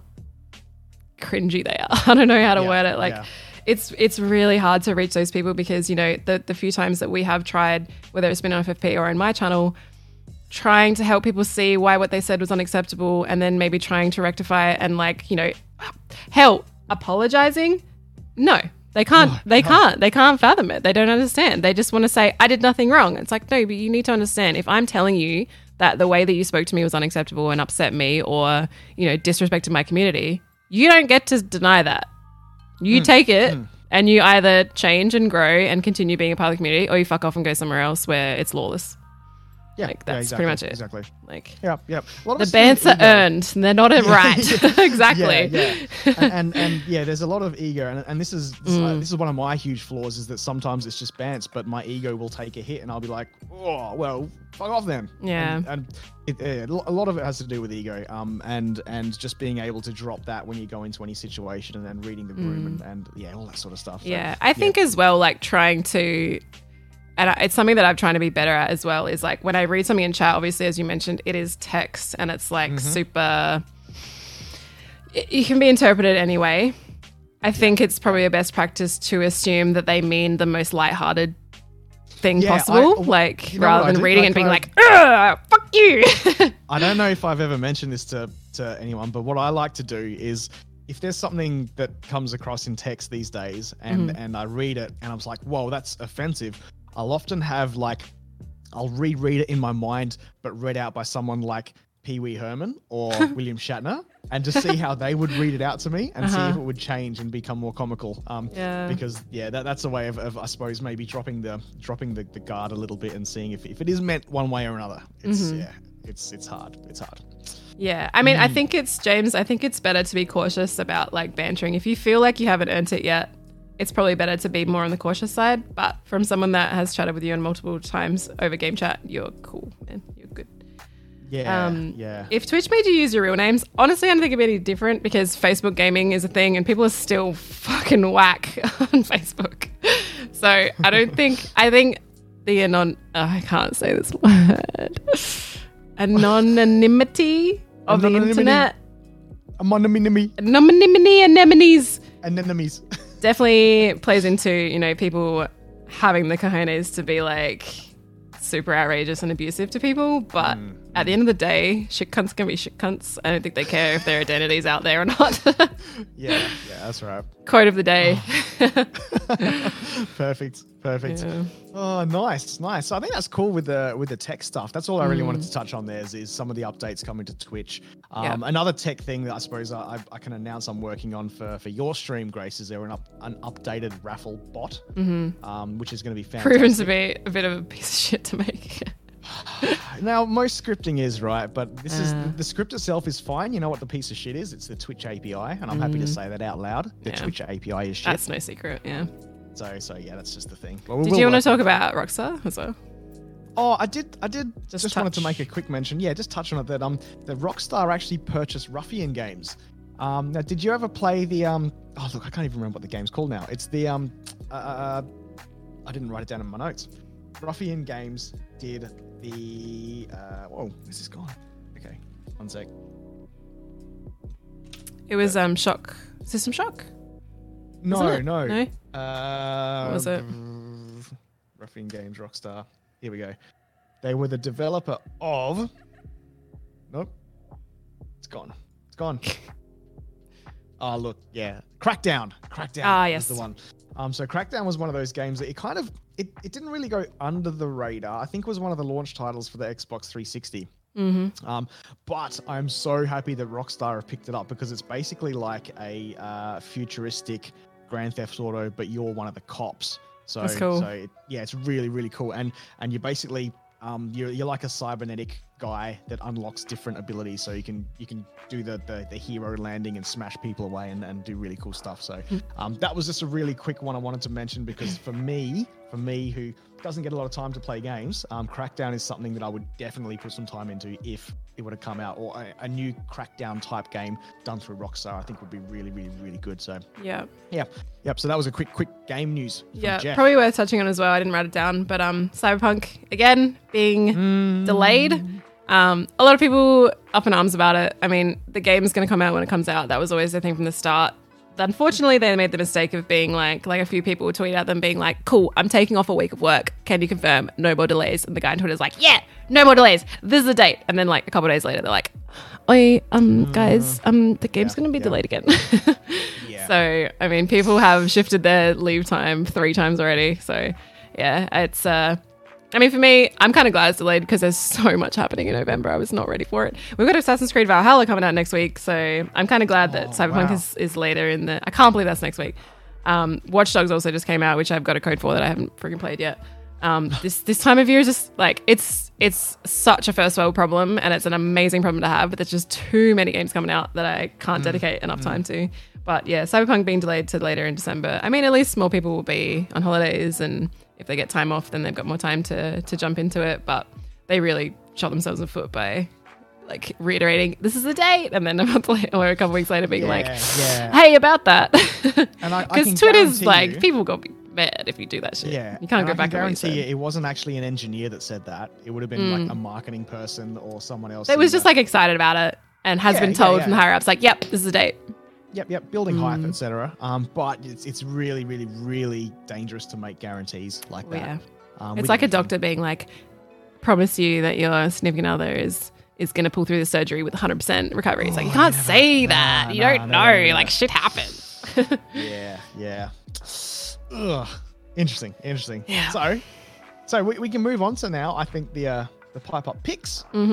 What's some stuff that you've been getting into? I know, freaking Call of Duty's coming out soon as well. I'm going to dedicate so much time to zombies. Can't wait. There's so many games. So picks, pipe up picks.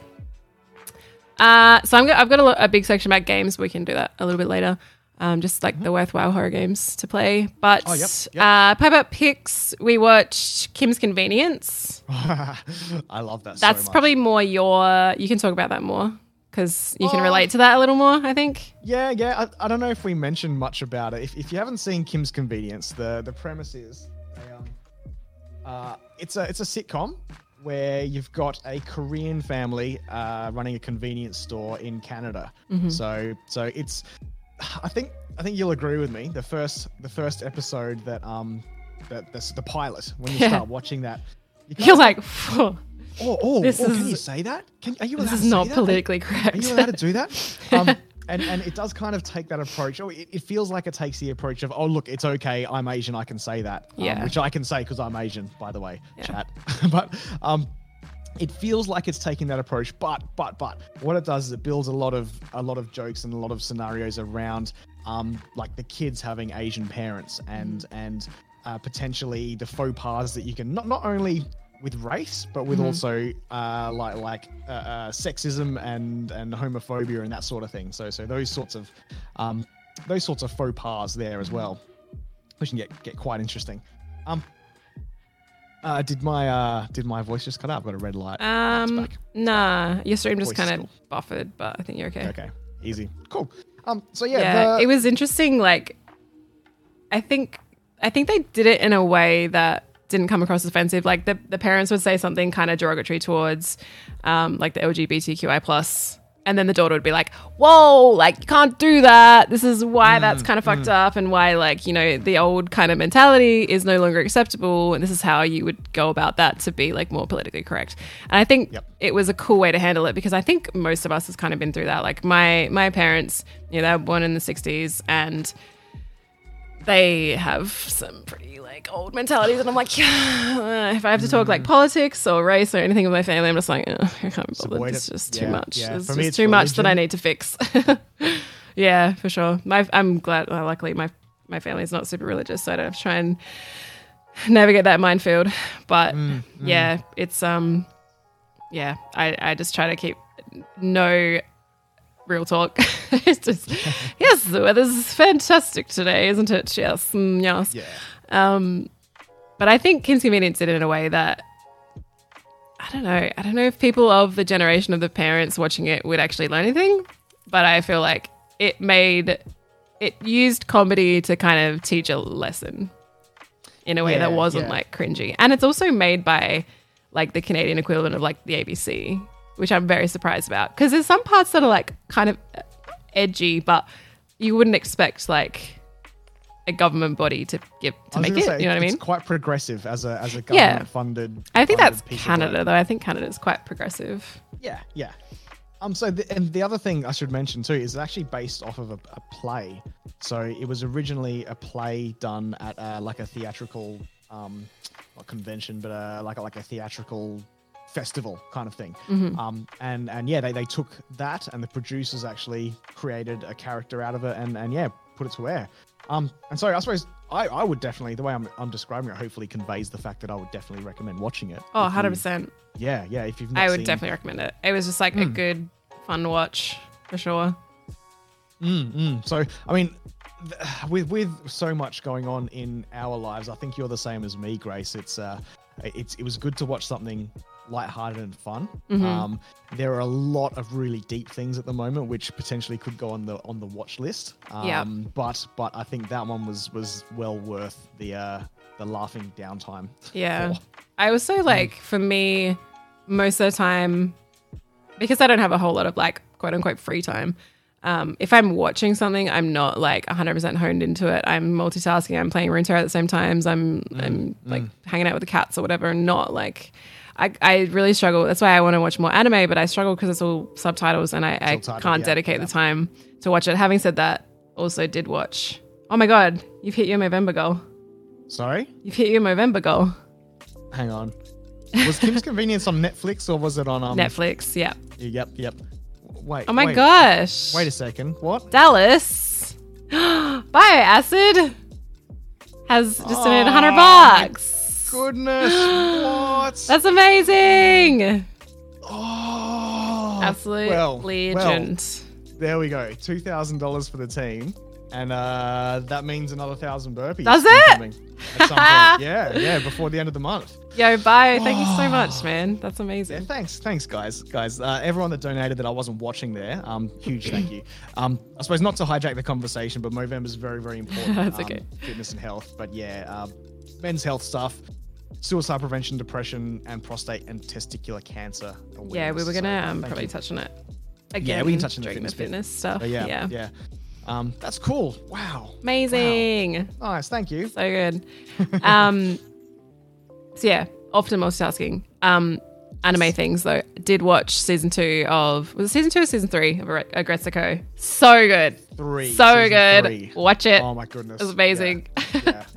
I like it a lot. It kind of came up really fast. I remember at the end of season 2, I was Googling. I was like, are they making season 3? And I thought it would take heaps longer for them to make it, but it was so good. You know what I really enjoyed about Agretsuko season 3 was that when you first get into Agretsuko, the first season, it's about a death metal, whatever she is, Red Panda or something, and it looks at the death metal genre and how funny it is to have death metal in an office scene. But I think with the third one, I really enjoyed the fact that more genres of music were introduced into it. There were death metal performances, there were J-pop performances, there were punk rock performances. I really liked the punk rock scenes. They were really, really good. So yeah, I enjoyed the fact that they were diversifying the stereotypes there. It's really digestible as a series as well, because the episode's like 20 minutes long. So I mean, I think I watched the season in like 2 days because it was only like a couple of hours of actual content.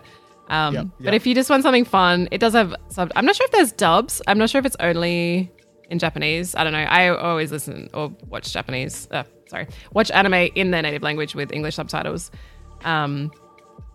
And yeah, Agretzko, so worth it. I didn't know. I remember always seeing commercials for it and being like, what is this? This is so freaking random. Yeah. And then it's like, I'm just gonna watch it. Like, frick it, let's just give it a try.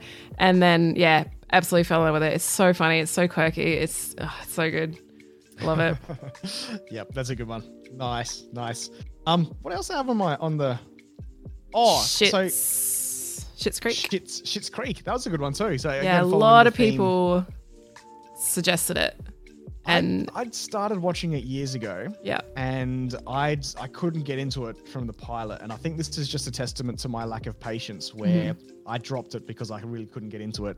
But getting back into it now, after having heard multiple people say you've got to give it a chance, it starts off slow.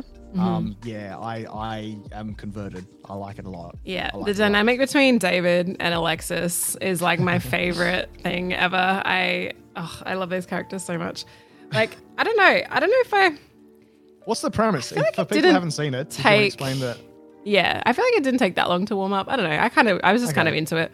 They're basically a really wealthy family, find out that their business advisor or accountant or whatever screwed them over and they lose everything.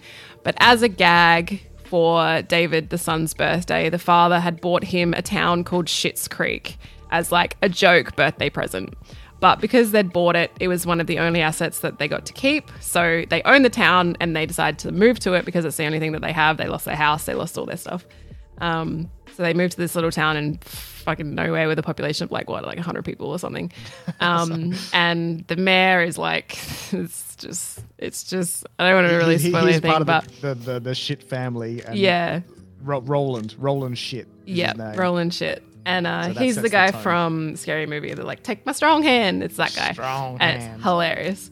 Yeah, it's Schitt's Creek. So SCHITT. Shits. Yeah. It's just funny. And there's 4 seasons, I think. I have literally got the last episode to watch. I just can't finish it. I don't want it to be over. This is your fear of middle to the end. I've got 2 episodes of Mad Men left. I've got like 1 episode of How to Get Away with Murder left. I've got like 1 episode of Schitt's Creek. I can't end shows. It makes me depressed. I hate it. I can't do it. But yeah, so that was a fun one. Again, nice, easy watch. So everyone in chat that recommended it, thank you, because I loved it. It was so good. And now I'm watching Jane the Virgin, which is 5 seasons long. The episodes are 40 minutes long, and there's like 23 episodes per season. So there's like lots. Yeah. I've watched the first season, and I love it. It's just so silly. I love it. I haven't finished Mad Men. Shut up. No, I don't want it to be over. I can't say goodbye to Don Draper. And it's funny, Jane the Virgin has a reference to Burt Bennett as well. It's great. Oh dear. So yeah, I definitely recommend Jane the Virgin if you just want, like, it's just so over the top and dramatic and like there's just all this crazy, like everyone's boning everyone and everyone's getting murdered and like there's just all this web of madness that's so interesting and just so comical. I love it. And it's it kind of plays on the telenovela style of like dramatic, over the top, like narration and all that kind of stuff. It's really cool. I like it a lot. Yeah, that's cool. Makes me want to learn Spanish as well because it's such a beautiful language. Yeah. So dope. Awesome. There are some subtitles though as well if you don't want to watch the subtitles. The abuela or the grandma only speaks in Spanish, so there are subtitles for her. Fair enough. How about you? Cool. Any other shows or movies or? I haven't watched any movies recently. Yeah, no movies, but I have got through a couple of audiobooks. Oh yeah, me too. Yeah. So like my pick of not really the week or the period since I last spoke to you guys on Pipe Up Form. Ross Edgley's The Art of Resilience. So this follows on the strain that Jeff has followed on for a few years now, and that's fitness type books. Not really fitness specific though. This one's a lot about the human spirit and about how certain things can seem impossible, but you know what, the human body actually just adapts. The human body, the human mind, everything there. So to give you a really 30,000 foot overview here, I actually read them in the wrong order. So he has 2 books. The first of his book is called the World's Fittest Book. And that was written first, and this book was written second. But when I actually started listening to the first book since I finished this book just gone. And he starts it off by saying, hey, I've just finished doing what I did for my second book, and I'm recording the audiobook for my first book now. So it's like he's recorded the audiobooks in the order that I'm reading them in, if that makes sense. Yeah, cool. So it's really cool. Nath, no, it's not the guy that did a marathon pulling a car. It's actually the guy that decided to swim around the whole of Great Britain. So it's huge. It's a bloody big swim. I mean, a lot of people would go, swimming the Channel is you know, bucket list kind of huge effort. He's done the equivalent. I think it's the equivalent of swimming the Channel like 87 times. What? Which is, yeah. So he swam around the whole of Great Britain. I didn't really know. I don't know much about Great Britain in terms of the geography. So I found myself, while I was listening to it, actually just Googling a few of the places it's speaking about, because there's so many things in nature that I've not ever seen, and I'm really intrigued. And if I were to travel Europe, I definitely want to go visit a few of these places. But it's about the type of training that goes into doing that sort of thing. And if I were to say to you, Grace, you know, someone that's going to do 12 hours of work every day for 157 days, you're kind of thinking of like a marathoner, you know, like the stringy kind of skinny muscle fiber type 1 kind of person. If you were to Google a picture of what Ross Edgley looks like, he's actually about my height. He weighs 20 kilograms more than what I do, and it's pure muscle. So he's holy crap. Like, yeah. So he carries so much muscle. Yeah, wow. He's a strong lad. And when he went to the sports science, so this is the sports scientists, these university graduate PhD people that have said to him, you don't have a body for swimming. You are too he's heavy. Like, hold my beer. Yeah. He's like, hold my beer, check this out. Because, and the reason why he undertook this is because now that I'm reading the first book, he went through all these crazy things. Like he lived down in South America, in Ecuador, with people that you couldn't tell how old they were because they stopped counting after their 65th birthdays. Wow. But they're wrestling bulls, and they're drinking themselves stupid every single night, but they're up in the morning after 3 hours sleep wrestling bulls the next day. Oh. And you go, hang on, that's not conducive to a healthy lifestyle. But you know what? The human body adapts. And so that's what he's done. And he's taken all of the things that he's learned from conventional science, and he's started actually not picking holes in them, but actually showing how science can be flawed and how certain things are taught to us. But you know what? When we try other things, they're correct as well. So I've really started taking that into my daily life. Whenever I'm speaking with people, or people come to me with fun facts, or try and tell me I'm wrong about things, or I think people are wrong about things, I kind of take that step back now, and it's like, well, do we know everything that we can know about something? Because quite clearly there are people out there that are willing to show that some things can be done differently. And you can actually blow people's minds by you know, being a bodybuilding looking guy and swimming for 12 hours a day for 157 days in a row. Crazy. Which is crazy. Yeah. It's so that I would definitely recommend that book, The Art of Resilience. Yeah. It's reinvigorated my mindset of just getting through things, getting shit done, gritting your teeth, stop complaining, just get it done. Yeah. Because it's resets your frame of reference. You realize that there are some things like swimming through a whirlpool, like an actual whirlpool in the North Sea. Like that's crazy. Who would do that? There's worse things. Like, oh man, my coffee tastes burned. Get over it, Jack. Wet. Like, wah. Yeah. Yeah, so there's lots of really good stuff to pull from that book. So like I said, I've started the second one, and I'm reading that one with gusto, or listening to that one with gusto, so I can touch back on that one afterwards. Cool. But the first book is actually based on a lot of fitness training methodology, which I would really, really, really love to bring to the FFP fam in terms of the next challenge, because there's lots of education I'm pulling from this one.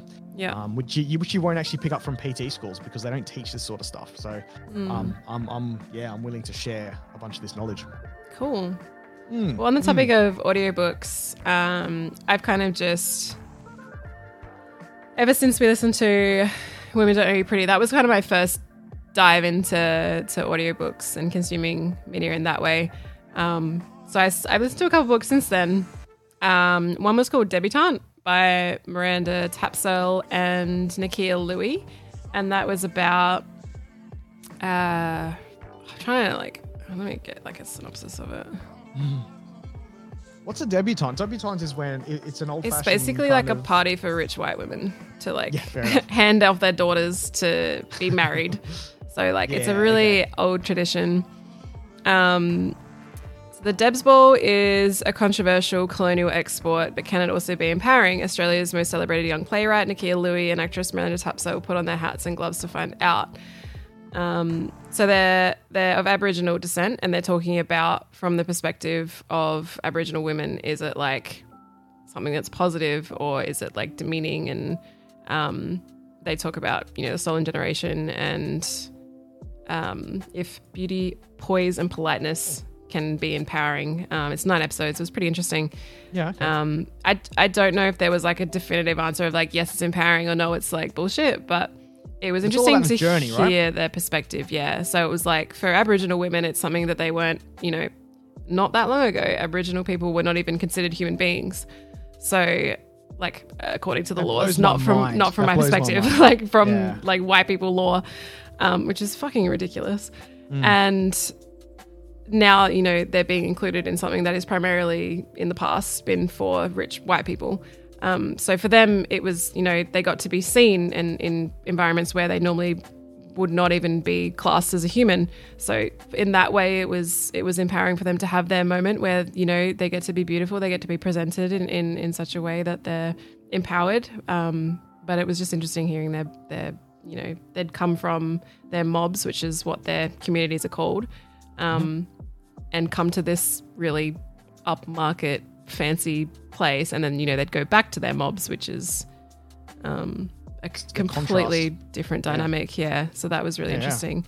And then I listened to It Burns by Mark Fennell, and you've listened to that as well. I really enjoyed that one. I think I've got 30 minutes left, but I've pretty much listened to the whole thing. And that's about breeding the world's hottest chili. So it's about the Carolina Reaper and Pepper X and all those things. And there's so much drama in that world that I just did not know about.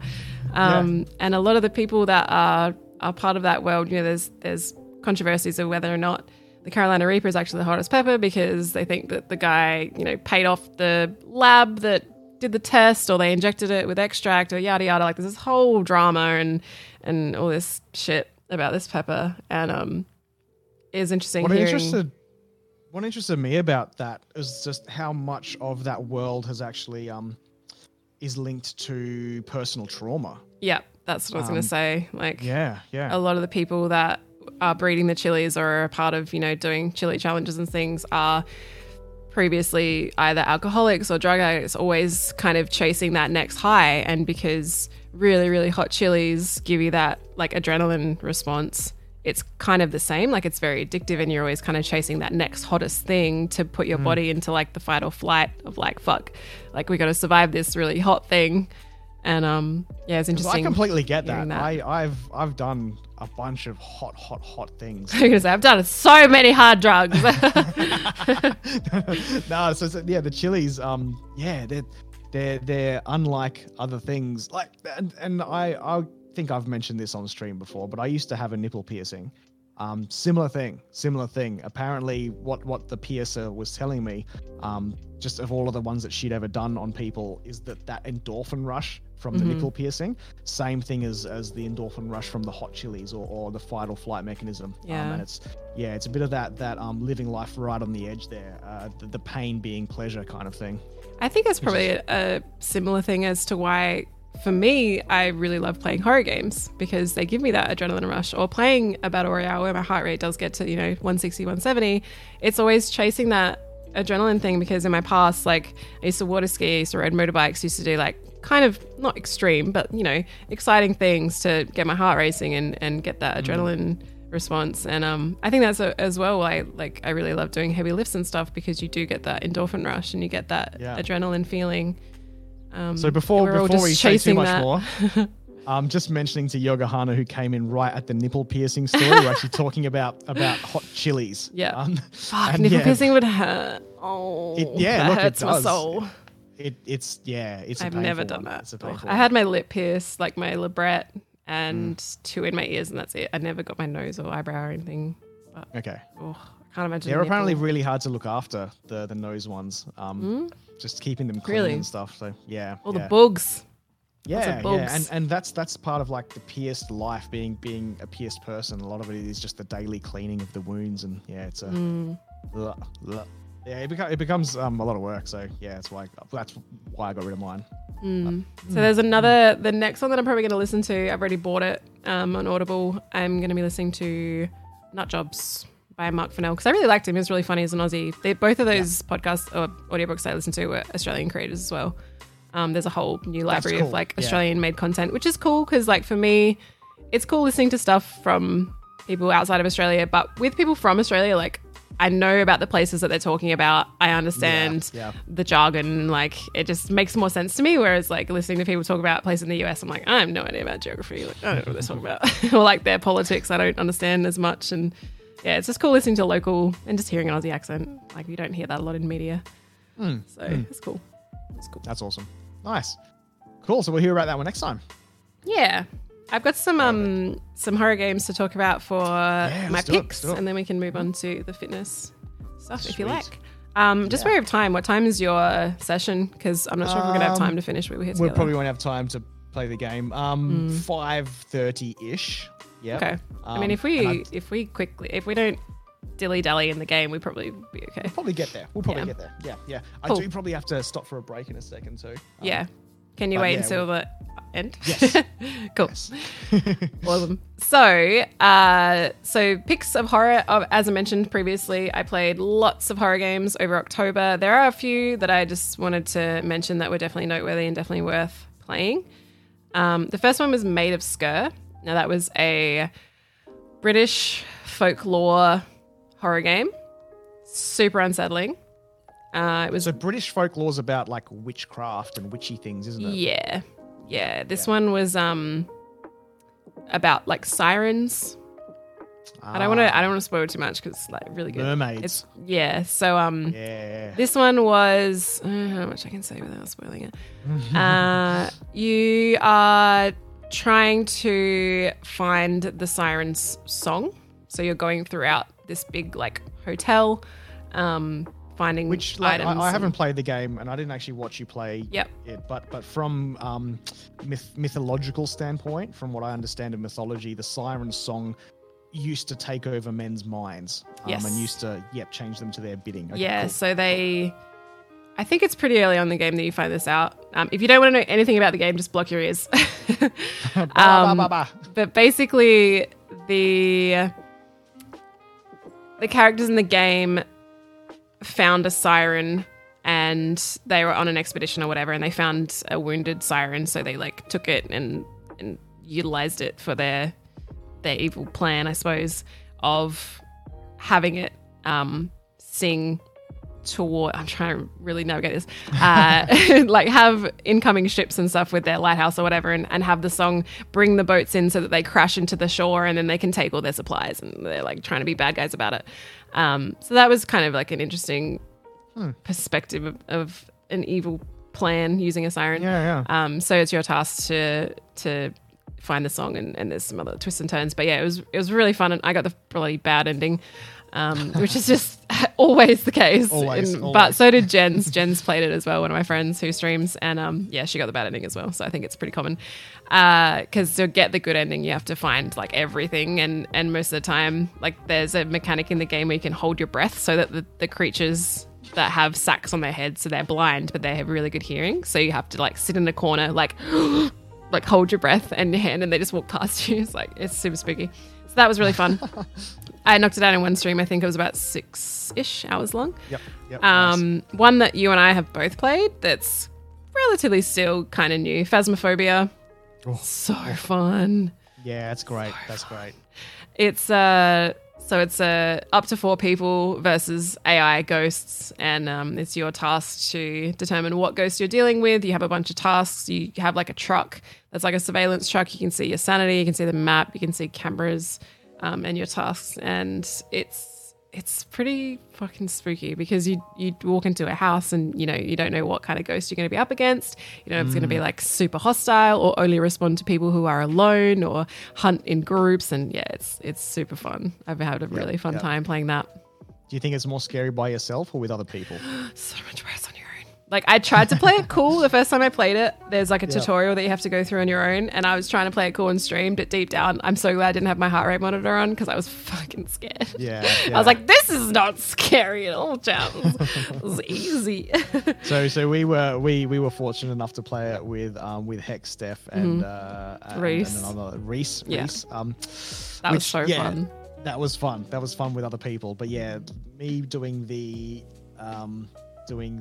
tutorial by myself, even though it tells you that the tutorial, this ghost is not gonna aggro at you, it's still awful, scary. Still Christopher Just Williams. walk into the house and it's like this white noise, anxiety-inducing sound that's just like, oh fuck, here we are. Yeah, that's intense. So that's been really fun. The other, I've got 4 that I'm going to mention as well. They're all like single player ones. Oh, actually, so Dark Picture Anthology. They Supermassive were the original creators of Until Dawn, and then they started releasing the Dark Pictures Anthology, which is a collection. There's going to be 8 games. There's 2 right now. There's Man of Medan, which came out last year, and Little Hope, which came out on the 30th of October. Oh, it was so good. I'm so happy. It was so good. Like, oh, I can't stress enough how much of a roller coaster this game is. And Jeff and I, because you can play it solo or you can play it in co-op. So it's like a butterfly effect game. Every decision that you make in the game affects the outcome. It affects whether people live or people die. There's quick time events where, you know, you're running away from an evil thing, and if you fuck up a quick time event, the person falls down and they get killed. So it's like high tension, high stress. Like, you need to be watching and paying attention. And yeah, How does the co-op work? Is that online? I don't know. I've not ever watched it, and I'm actually really excited to see how it goes, because you obviously like both see the same stuff. I don't know how it works with who's in control or whatever, but we're gonna do Man of Medan next time we do Pipe Up, because it's about 4 hours, and then next time after that we're gonna do Little Hope co-op, because I think it's gonna be like, when you play those games solo, it's your fault if you fuck something up and get someone killed. But when I'm letting down a Grace, I know how disappointed you'll be in me. If you get my favorite person killed, I would be pissed. If you fail a quick time event and get my favorite person killed, I will be mad. So mad. So yeah, I think that'll be interesting. And just like seeing, like, in the moment, if there's a decision where I'm watching you make a choice or vice versa, it'll be interesting for you to be like, fuck, I would have said the other thing or whatever, like, just to see how much our choices would differ. I think that'll be an interesting dynamic for sure. Only Grace kills Grace's favorite person. Yeah, I can live with my own mistakes, but I'll be mad if something happens. Yep. So that was a really good one. Really like digestible, fun games. Things you could play, you know, with a group of friends on the couch and hand the controller around. Super fun.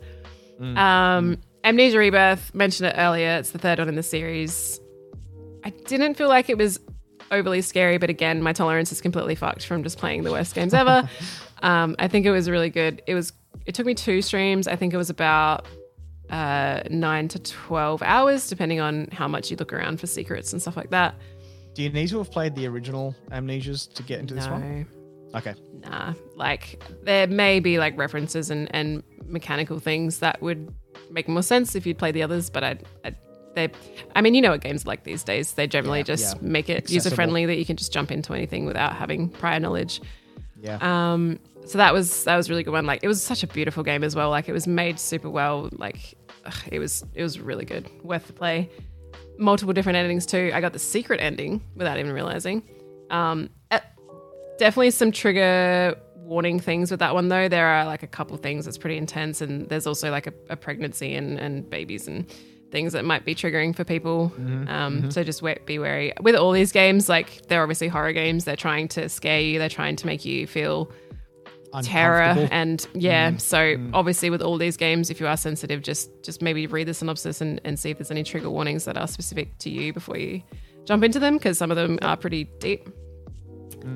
Speaking of which, Infliction, probably the one that had me on edge the most that I played in October. It's really funny because it came across really cheesy from the start. If you guys were here watching it, there was a scene where you turn on the TV and it's public access TV, and there's this guy putting on a really bad Italian accent doing this cringy cooking show, and I was like, what is this game? Like, what Can you do the accent?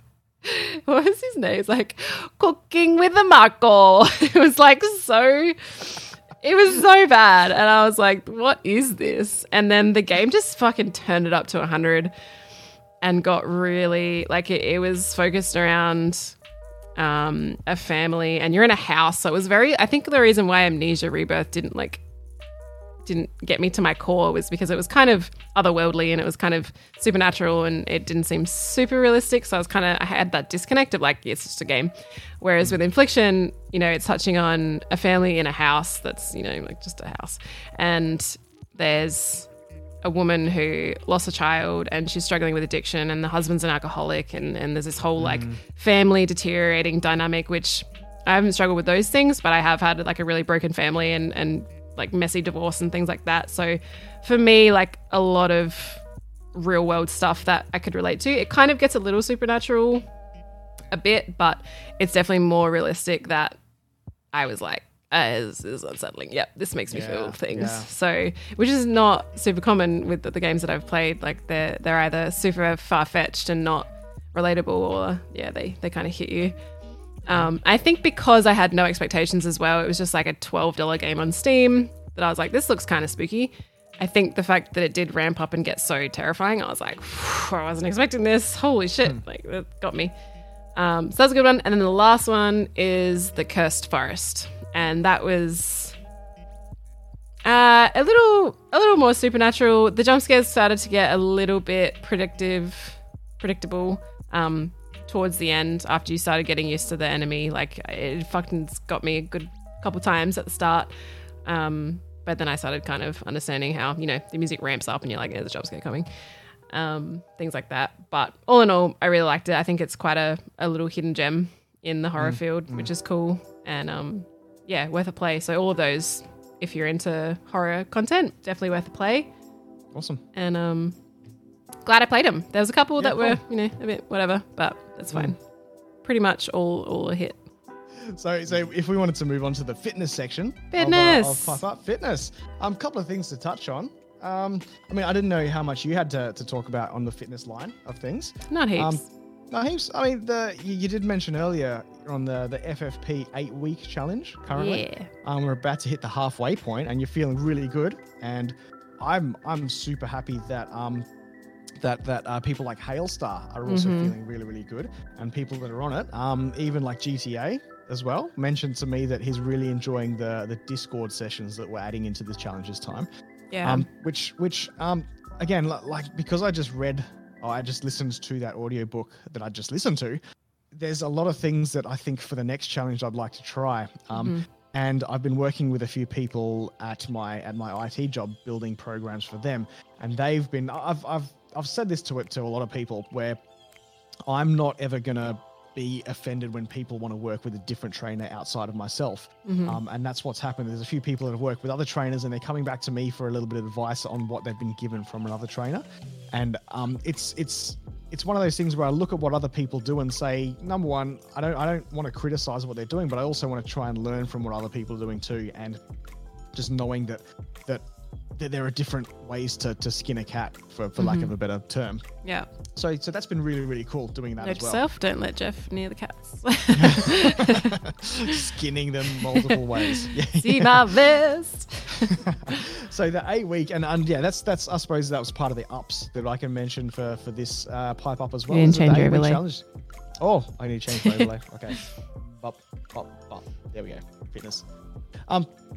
So it's been really, really cool, and I'm hoping that it's proving as valuable to the people that are on it that the last challenges have been, and that's why we're continuing. We're up to season 5 now of the FFP challenges. It's crazy. It's been a great ride, and it's still continuing to move on as well. Yeah, I really like the Discord portions as well. Like it's cool being able to, because for me, like obviously being on stream all the time, I really I like coming on the fitness stream from time to time, but not every day. Like I promise to you for doing it, but I do like having that disconnection, that more of like a private session feel with people, and seeing people like GTA like really honing in on his form and getting hell strong. Like it's so cool to watch behind the scenes. I really like it. Yeah, that's awesome. Cool. Sweet. Did you want to talk about the thing that you might be signing up for? the thing that I might be signing up for. Which one's that one? What's your education? Oh yeah, that's a good thing to note.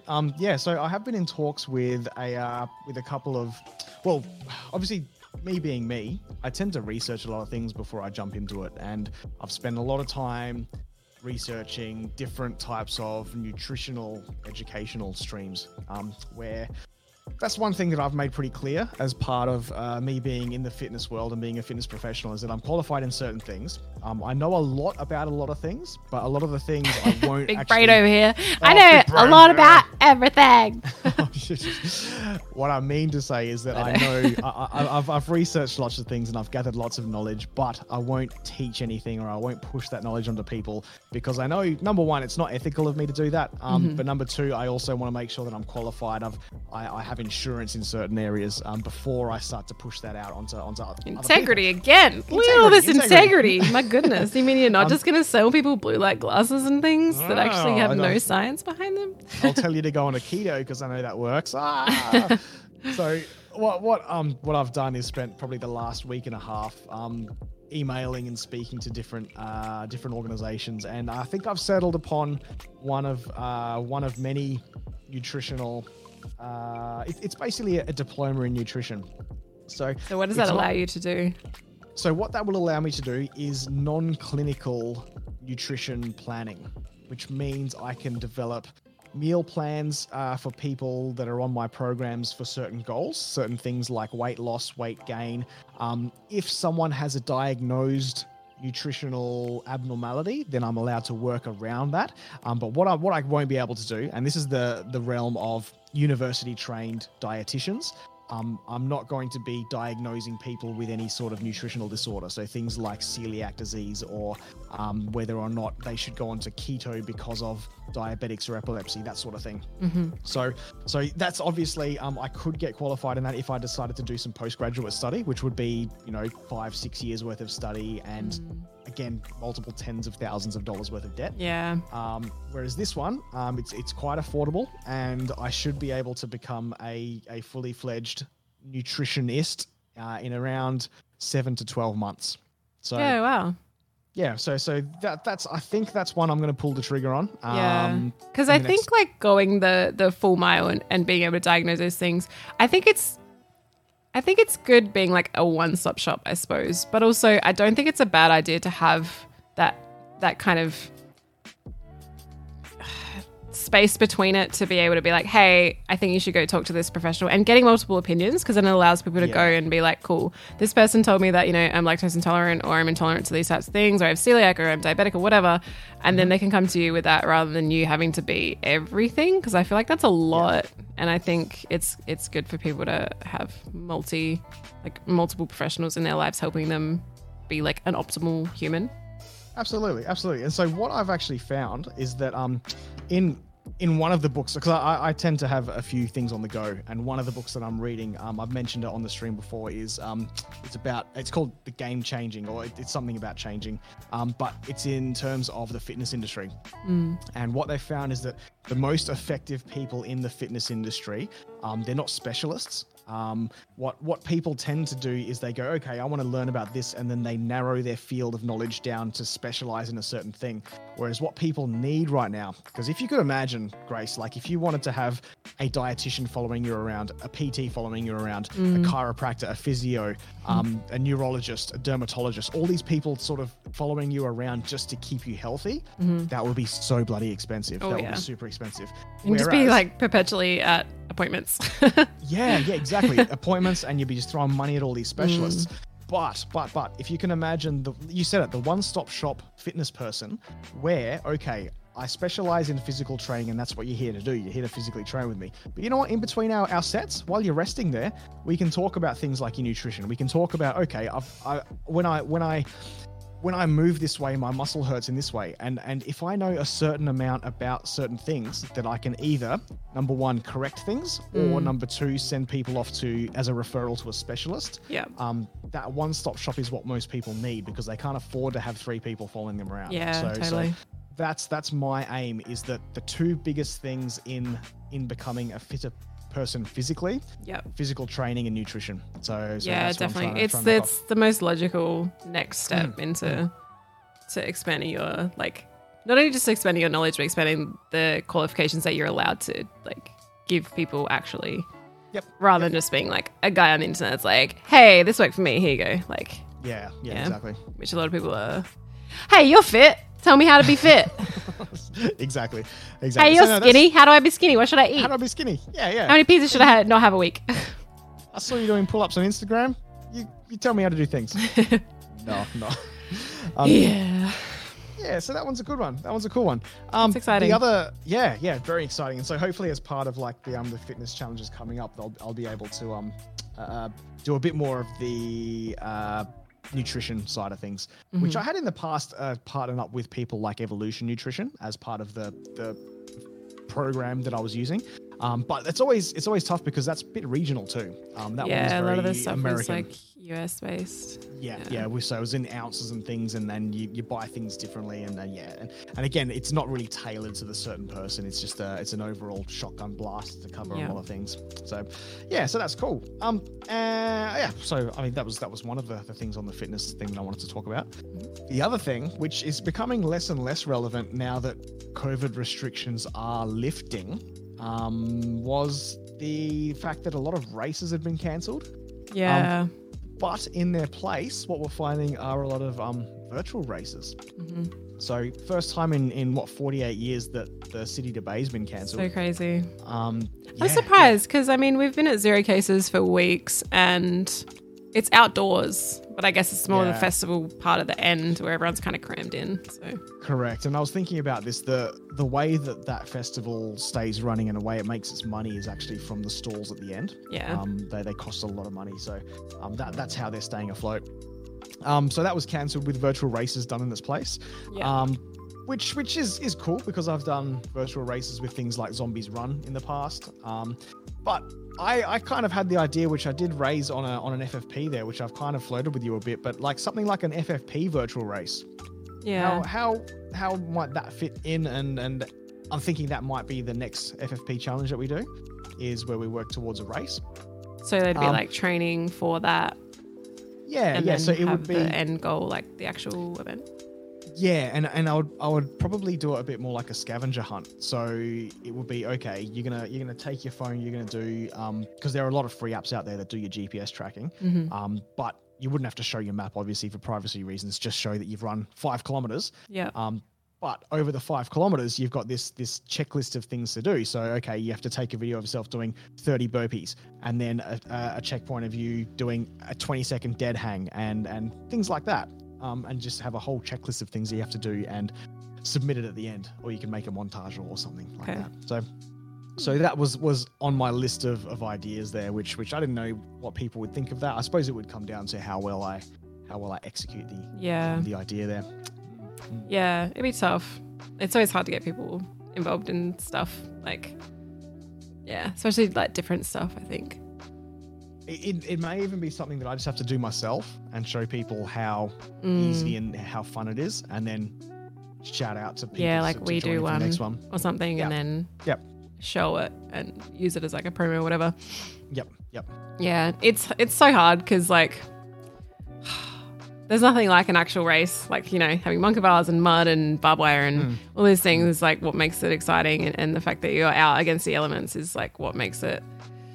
What gives you that sense of achievement at the end. But obviously in the day and age that we're in at the moment, it's not really possible. So we have to try and come up with a virtual way to do it, which, I mean, it could be interesting. If it doesn't work, it doesn't work. If it does, cool. May as well give it a try. Miss 100% of the shots you don't. That's right. That's right. So that were the main things that I wanted to touch on. I mean, there was the Laszlo's hierarchy of needs, which came up from a question of Nacho's earlier on. So Nacho asked if you were to look at something like building a house, and what would you look at first? What sections would you actually prioritize over other things? And Laszlo's hierarchy of needs, it's I'm gonna have to Google it just to make sure I didn't get it wrong. Bedroom, probably. You're gonna spend most of your time sleeping. That's right. So the bottom blackout curtains. So the first part that you actually need as part of the hierarchy of needs. Stop this. It's where's the picture? The bottom is things like air, food, water, shelter, sleep, clothing. Like things you cannot live without. You can't live without it all. So that's the bottom of it. Above that, you've got the safety needs. So things like personal security, employment, resources, health, property. So you'd look at the kitchen and the bedroom first. You'd prioritize those over other things. The safety needs would be, okay, I'm going to have a yard and a fence. After that, love and belonging is the third on the hierarchy. So friendship, intimacy, family, sense of connection. So that's when you look at kind of entertaining areas or second bedrooms, extra space, that sort of thing. Is it Maslow's? It's Maslow's. It's Maslow's. Sorry, Bill. Esteem. Okay. So what Will's saying is that no modern psychologist actually accepts it or believes it, but it is fun to discuss. So just taking all this with a grain of salt, chat. Yeah, like most things. With most things, esteem. So you got respect, self-esteem, status, recognition, strength, and freedom come after that. And then right at the top, which is a small part of the pyramid, is the desire to become most that one can be. So self-actualization. So it's kind of saying things like, if you want to go out and train to be the best bodybuilder in the world, you first have to make sure that you've actually got air, food, and water. Can you just get closer to the mic? You're a bit quiet. Okay. So far away. to make sure, like, if you want to chase dreams of self-actualization, you got to make sure that you've got like the ability to live and breathe first. So that's the rough gist of it. But yeah, it's interesting, Will, to say that most modern psychologists don't accept it. So I'm not exactly sure how old this is. I've just heard it used like pretty the food recently. pyramid. Oh yeah, exactly. That's right. Interesting. So that's a good one. I kind of just wanted to round out the fitness piece as well. I did find this link. When was it? A couple of weeks ago. It was born out of Armchair Psychology. Yeah, well, most fun discussion points aren't they, Will? Yeah. So, which is cool. So I've got a few questions for you, Grace. Okay. Just as a little bit of a fun exercise. Okay, so if I were to ask you, Grace, out of you and your siblings, are you the oldest or the youngest? Youngest. You're the youngest one? Okay. Did you ever take music lessons? Yeah. When you were young? You did? Okay. Do you smoke currently? Nope. Okay. Are you thin? Or I suppose, what are spectrum? you not obese, I would say. Yeah, okay. Yeah. Yep. Are you right-handed or left-handed? Right-handed. Right-handed, okay. Have you used recreational drugs? Once, okay. Unless alcohol counts. I don't know. No, I think it's illegal drugs. Once. Yep. Do you have a cat? Yes. 2. You have 2 cats. And are you tall? I guess I'm above average, so yes. Yeah, probably. I don't know. Yeah, cool. Okay. So. What am I? Tell me. What are you? So what does that mean? These are examples of, and I'm glad Will's here for this one. These are examples of funny correlations that have been linked to if you're smarter than average. Huh. So apparently the oldest child tends to be more smarter than the youngest child. In my family. No. If you took music lessons, you tend to be smarter. If you don't smoke, you're smarter. That, I think it goes without saying. Generally, yeah. If you're thin, you tend to be smarter. If you're left-handed as well. So divergent thinking is one of these traits. Saying my brother's much smarter than me because he's left-handed and tall and sport best. And also, if you've used recreational drugs, apparently you now this is a past tense. If you have in the past used them and you no longer do, that's then you tend to be in the smarter category. I mean, if you yeah. If you have cats, you tend to be smarter. Yeah, it's like a dog people. I'm kidding. I love dogs too. Yeah, it's so. The study actually found that dog people were more outgoing, but cat people were more intelligent. Okay. So we're letting animals that plot world domination into our homes. So smart. And apparently, height also correlates to intelligence too. So taller people. So you're an idiot, Jeff. I'm an idiot. That's so random. It's a funny one. So this is actually it's correlation. So none of this is causation. One causes the other. Yeah. But they found that there are some statistically significant numbers there. Yeah. Yeah. Poor pleb. Everything in these questions doesn't work in his favor. Oh no. Oh no. That's so sad. That's so random. Yeah. And so this is, again, it just goes to show that, I mean, of everyone in chat here, I can pick exceptions to all of those rules. Yeah. So absolutely. you gotta make sure you know how you're reading science and how you're interpreting data. Yeah. I want to actually, I've kind of always wanted to, I've never done an IQ test. I kind of want to try it just because I'm curious, but then I don't know if I'd want to like tell people if I got a bad score. To be honest, I don't know if you'd have the time to do one. They're quite long. Are they? Yeah. So I did one. It took about 5.5 hours. Jeez. 5 hours-ish.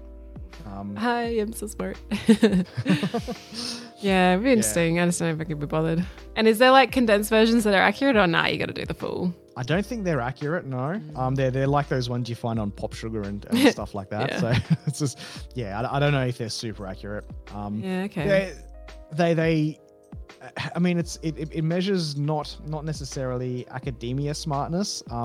It depends on what sort of intelligence, because there's things called EQ as well, the emotional intelligence, and the way that you read emotions and the way that you can actually think abstractly as well. Yep. So if you can think outside of the box, there's a lot of that sort of stuff. So yeah, there's different types of intelligence. And like you said, you'd be interested in sitting an IQ test. I think it's more about you'd be interested to see how well you can solve certain puzzles and what sort of puzzles. Because I love puzzle games. Like because there's people that are like on paper they're really smart, but they have no like street smarts. It's like there's lots of different types. I work in IT,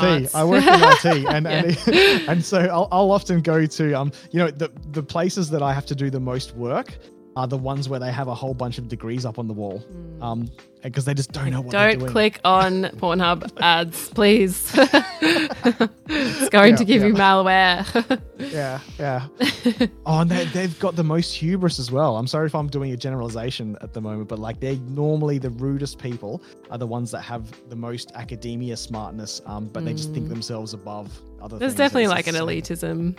Elitist mentality. There'll be an elitist with everywhere with anything, but yeah, I've just found a correlation between that. Hey, I'm back. Anyone know how to get rid of malware? That's great. That's interesting. It would be cool to do like maybe in future episodes, like not an IQ test, but some kind of like quiz up against each other, or even though I'm going to get wrecked by you because you know everything.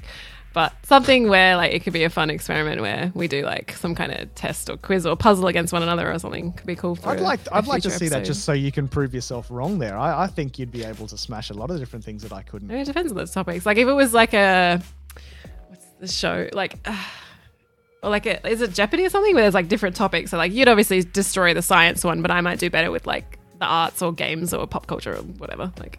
And look, I do have in my cabinet in the kitchen, I do have a stubby holder that says EB's brainiest manager. So congrats! What an achievement! I won that one. Well job. Yeah. Jeez, nice. Oh, did you want to talk about Movember also for the end? We should, if we're going to finish this game in time, we need to get started. We need to get started. Yeah. And I think number one, I want to thank everyone. I want to thank everyone that's actually contributed to this, because I did not think that within the first week, it's not even been a week into November, and I've doubled my original goal of 1,000 Australian dollars. We've hit $2,000 for the team. So that means that I will be doing another physical challenge for everyone. But yeah, Movember itself, speaking about fitness and health, we're talking about men's health issues. Now, this is not to deviate from any other gender's health issues. This one was designed because stereotypically men don't like to talk about things. Men don't like to go to the doctors. Men don't like to follow up on health issues. So it's really, really important to support causes that actually help men through testicular cancer, prostate cancer, depression, suicide prevention, mental health issues, those sorts of things. So it's something I definitely believe strongly in for the past 15 years. And I've been raising money since then, and I've been able to build, obviously, a really, really cool team of people that also grow silly moustaches. So if you're listening on the podcast, you won't have seen my funny looking face right now, but on video, I've got a bit of a moustache started. It's 6 days old, so it's still quite small. Baby Mo.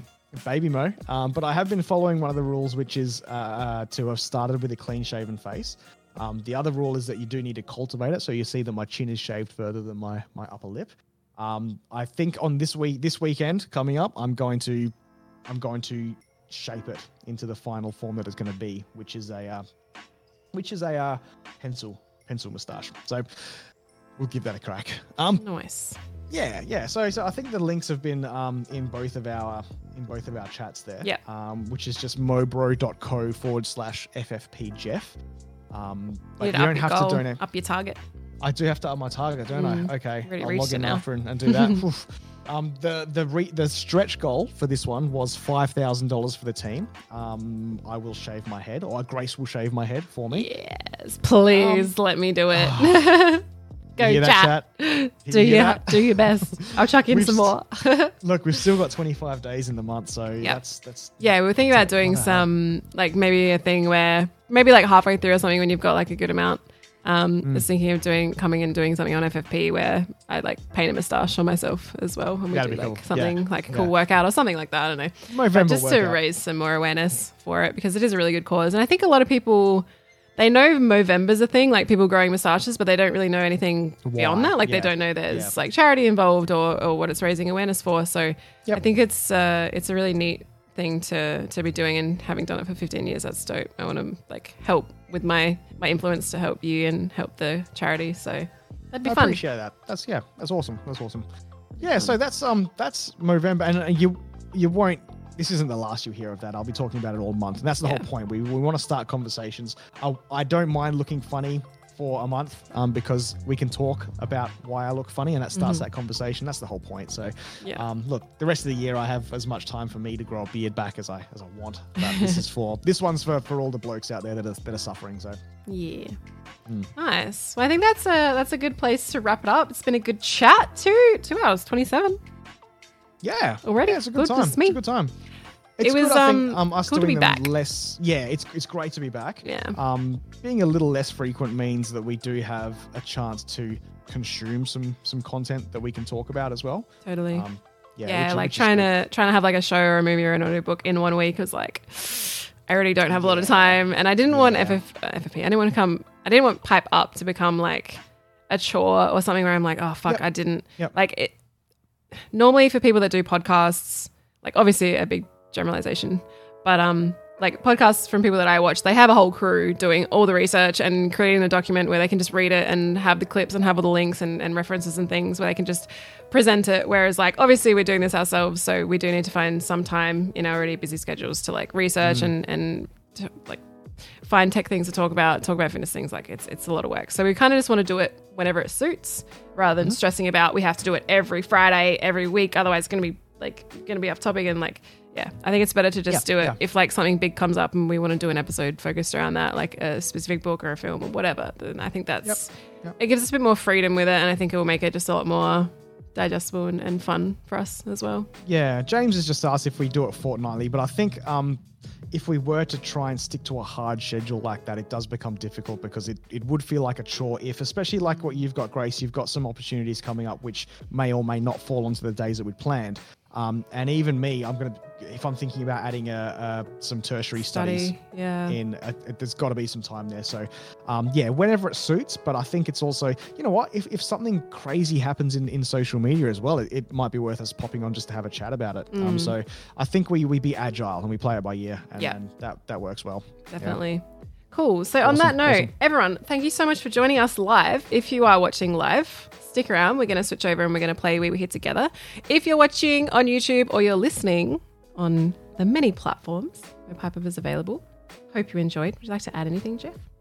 No. I just want to thank everyone that's come along for the journey and that have asked me when the next Pipe Up is, because that means that there are people that want to hear us. Yeah. We appreciate you guys giving us like a platform where we can just like chat and not have to interact with chat like super intensely because I do that every day, and it's nice to just be able to have a chat and put our thoughts out there and have you all listen and enjoy and maybe spark some conversation either offline or in the Discord or whatever. So absolutely. Yeah, we appreciate you guys. Stick around if you're live, and everybody else, thank you so much for watching.